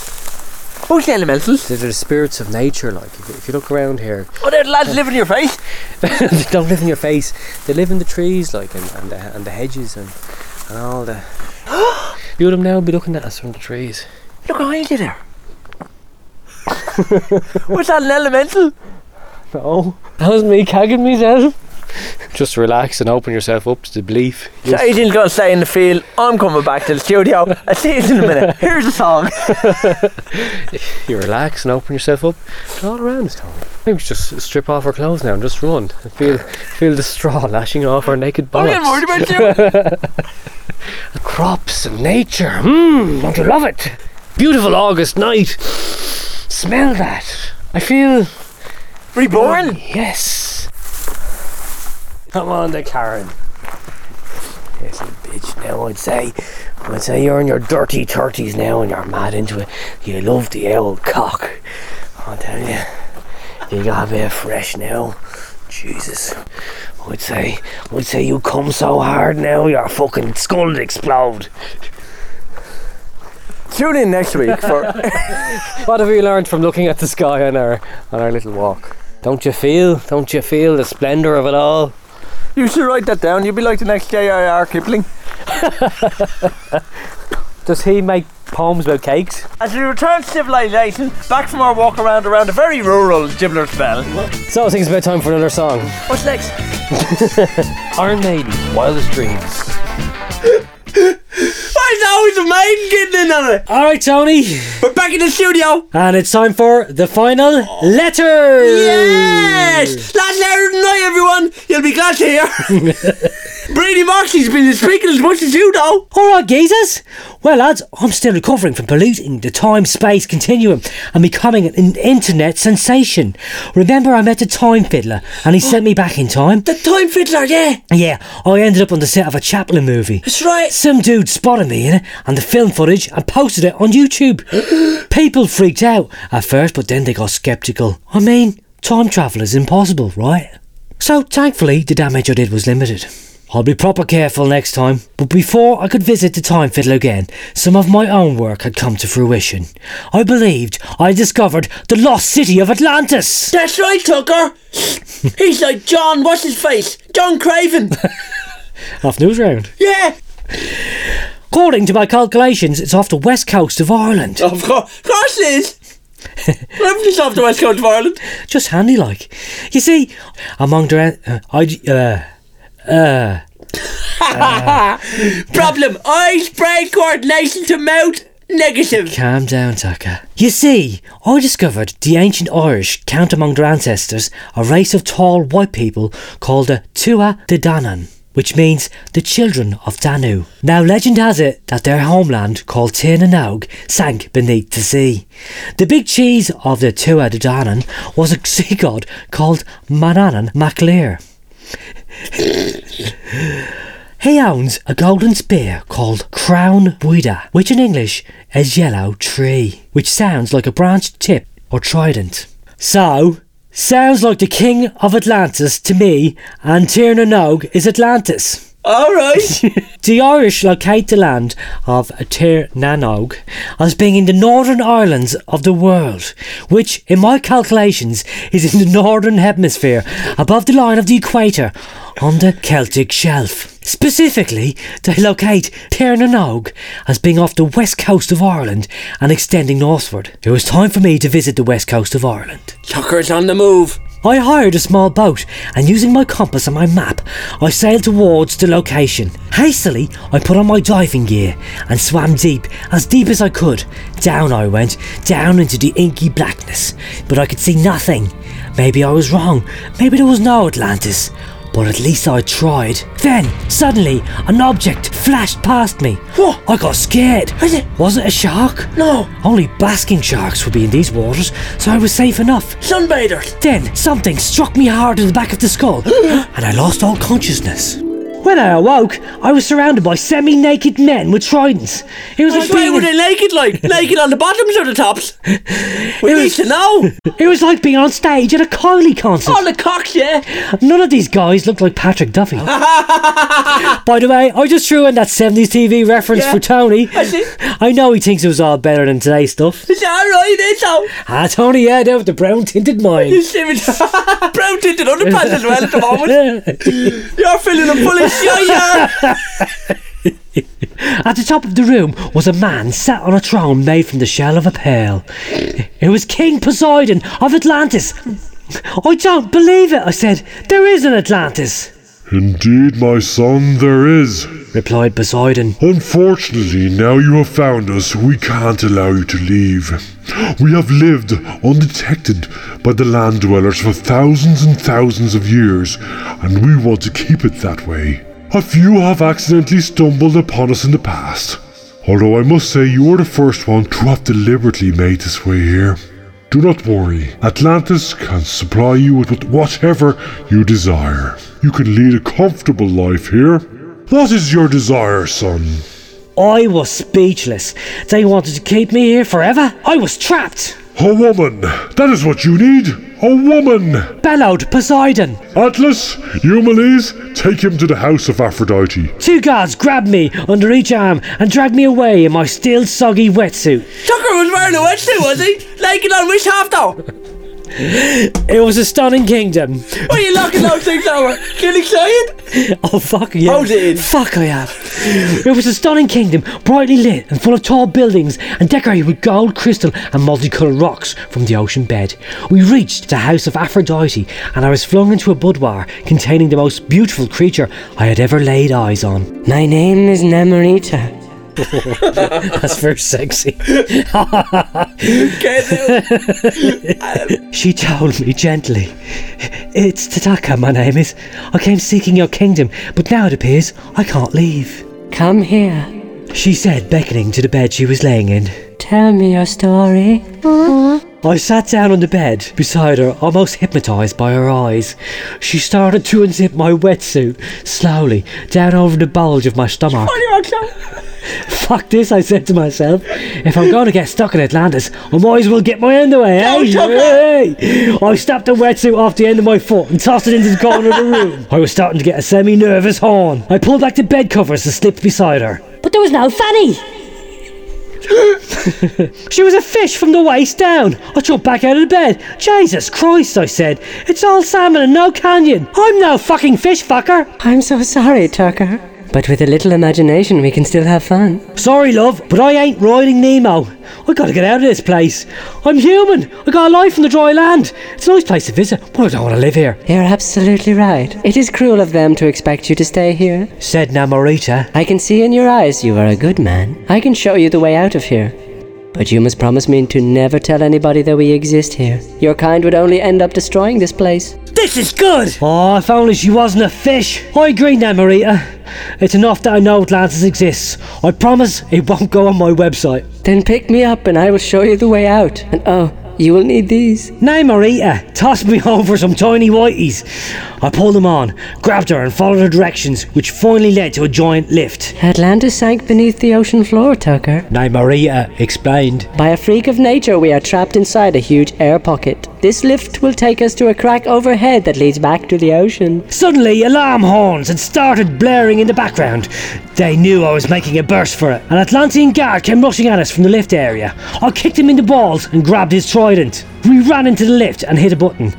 As we rode slowly towards the crack, more Atlanteans were racing from the city. At the top, we entered a small cave which seemed to have a ceiling of water. The lift was going back down. You have a head start, Tucker. It will take a while before the others can get the lift back up, but they are strong swimmers. You must take advantage of every second. Namorita explained. You want me to go up there into the water? I was slightly perplexed. But I'll drown before I reach the surface. I have no oxygen. Then she grabbed me and kissed me. All my legs went to jelly.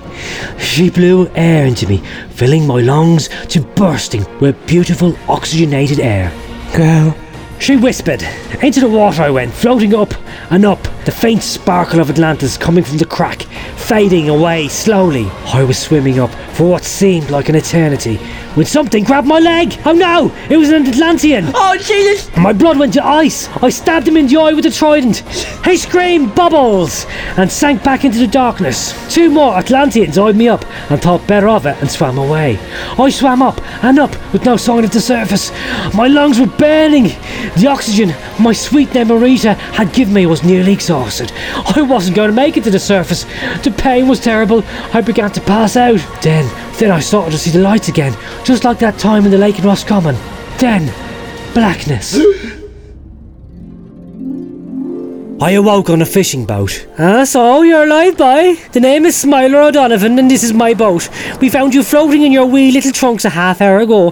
Fancy a can of Dutch gold to bring you around? Sorry, Smiler. According to my watch, it's 11 o'clock in the morning. Sure, what of it? You're worse than my Polish friend here. Now, able for the beer? Oh, the Irish are crazy. I feel very sick, said the Polish guy before he retched over the side of the boat. Smiler laughed and shook his head. Would you be interested in buying some fresh fish? I was afraid it was going to be a long trip back to dry land.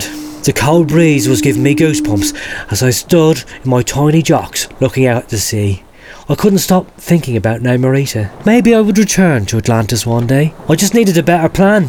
When I got back to the car anyway, I had a text message on my phone from the Time Fiddler. It was something really cool, which I'll tell you about next time. See you later.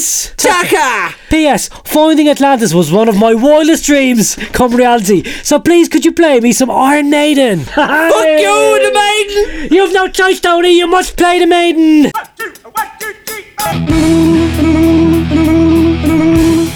Okay, thanks a million for that letter, Tucker. Excellent. It was like a mini movie. I think we should create a trailer for that letter, right? So could well be, yeah. In case you're wondering, this is the Friday Rock Show, live from the Gibbler's Bell. Tucker's Raider. Devon Muir, live from the Gibbler's Bell. Yes. Next to the big fat telescope. And our special guest tonight on the programme was Professor Mox. And now we're going to... Of the Breenies. So now we're going to go back into Breenie now. He's still in the lecture hall trying to convert more people to science. And make them forget about the wicked religion. This is the timeline of the Big Bang, timeline of the universe. Now, we know that it began around 13.7 billion years ago. I feel like we should be down the back of the class. The Big Bang. And we know that when it began, it was really a formless unimaginably I hope he hot doesn't ask me a question because ball of not even matter. In fact, we think that all the forces of nature were merged together. There were no particles as we know them today. But as the universe continued to cool and expand, then we think that the particles that we're made of and the forces that we're familiar with today crystallised out. And one of the most important moments was something that's got a fancier name called electroweak symmetry breaking. It's the point when mass entered the universe for the first time, when things got substance for the first time. About 20 years. It's just back there, about a billionth of a second after the Big Bang, and we're investigating that at the Large Hadron Collider at CERN in Geneva. We then know that the universe continued to cool and expand. After around about a second, then the familiar particles that make up the atomic nuclei of stars and planets and us, the protons and neutrons, formed in the universe. We know that after about 3 minutes, so somewhere around there was hydrogen and helium in the universe, the first two, the simplest chemical elements. The universe then continued to expand and cool, and after about 350 to 400,000 years, the universe was cold enough and diffuse enough for electrons to go into orbit around the hydrogen and helium nuclei to form atoms. At that point, the universe became transparent for the first time. Light could travel through the universe, and amazingly, we can detect that light now as it rains down on the Earth with something called the cosmic microwave background radiation. The universe then continued to expand and cool. It got cold enough for gravity to clump matter together into stars and planets and galaxies. And this is the age of the universe that we now live in. It's called the Stelliferous era, the age of the stars. That's Stelliferous somewhere era. like here. Then, in the book, we continue onwards into the far future, actually to the point in the future when we think all the stars will have gone and even black holes will have evaporated away. And here's the amazing thing. If I carried on this sheet of paper, this background, and I went into the far future to find the most distant thing we can talk about with any certainty, something that happened 10 to the power 100 years in the future, then this background would not fit in the universe. Brainy Mox there, everybody. Brainy Mox, thanks very much. Brainy Mox there. He's good, but I don't think he's quite as good as that Professor Brian Cox lad now. But, you know, he's good. The end of the show! That just about wraps up tonight's show live from the Gibbler's Bell. That's it. We've loved every minute of it. We've enjoyed gazing at the stars and playing some fantastic rock music and reading you some really good letters tonight. Actually, tonight we had a good bash, yeah. The standard of contribution has been A1. And I think we've time for one more song, do we? We do, yeah. Especially from John from earlier on. It's Pink Floyd. Not loud, John. Right.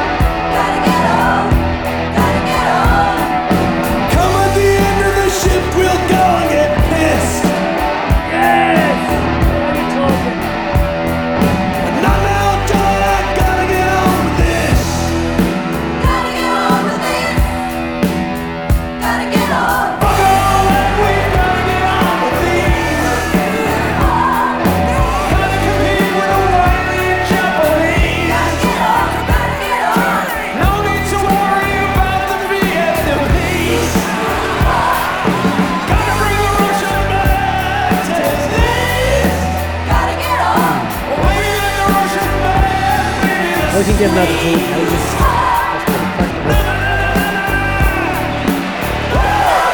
You know too much. So really not smoke too much.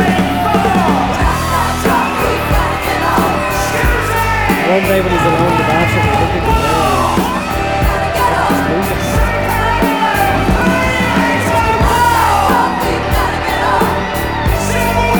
I'm thinking at the end of the universe. The end of the age of Starlight.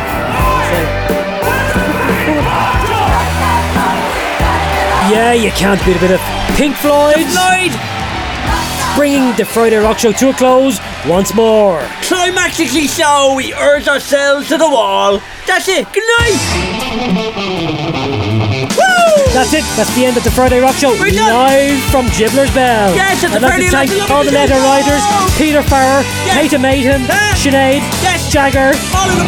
Tucker, and me, and you. I'd like to thank Karen for contributing. I'm Professor Bruno Knox. You already told everyone. We will talk to you again soon, don't worry. But for now, we're going to go right into the night. Everyone's gone out to the Stargeezers. We're going to crack open a few cans. We're going to look up into the clear night sky and ponder the meaning of our existence. Woo! Yes, indeed.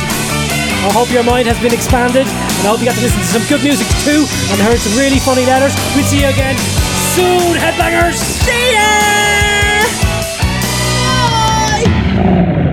I'd like to talk to you about my big black hole.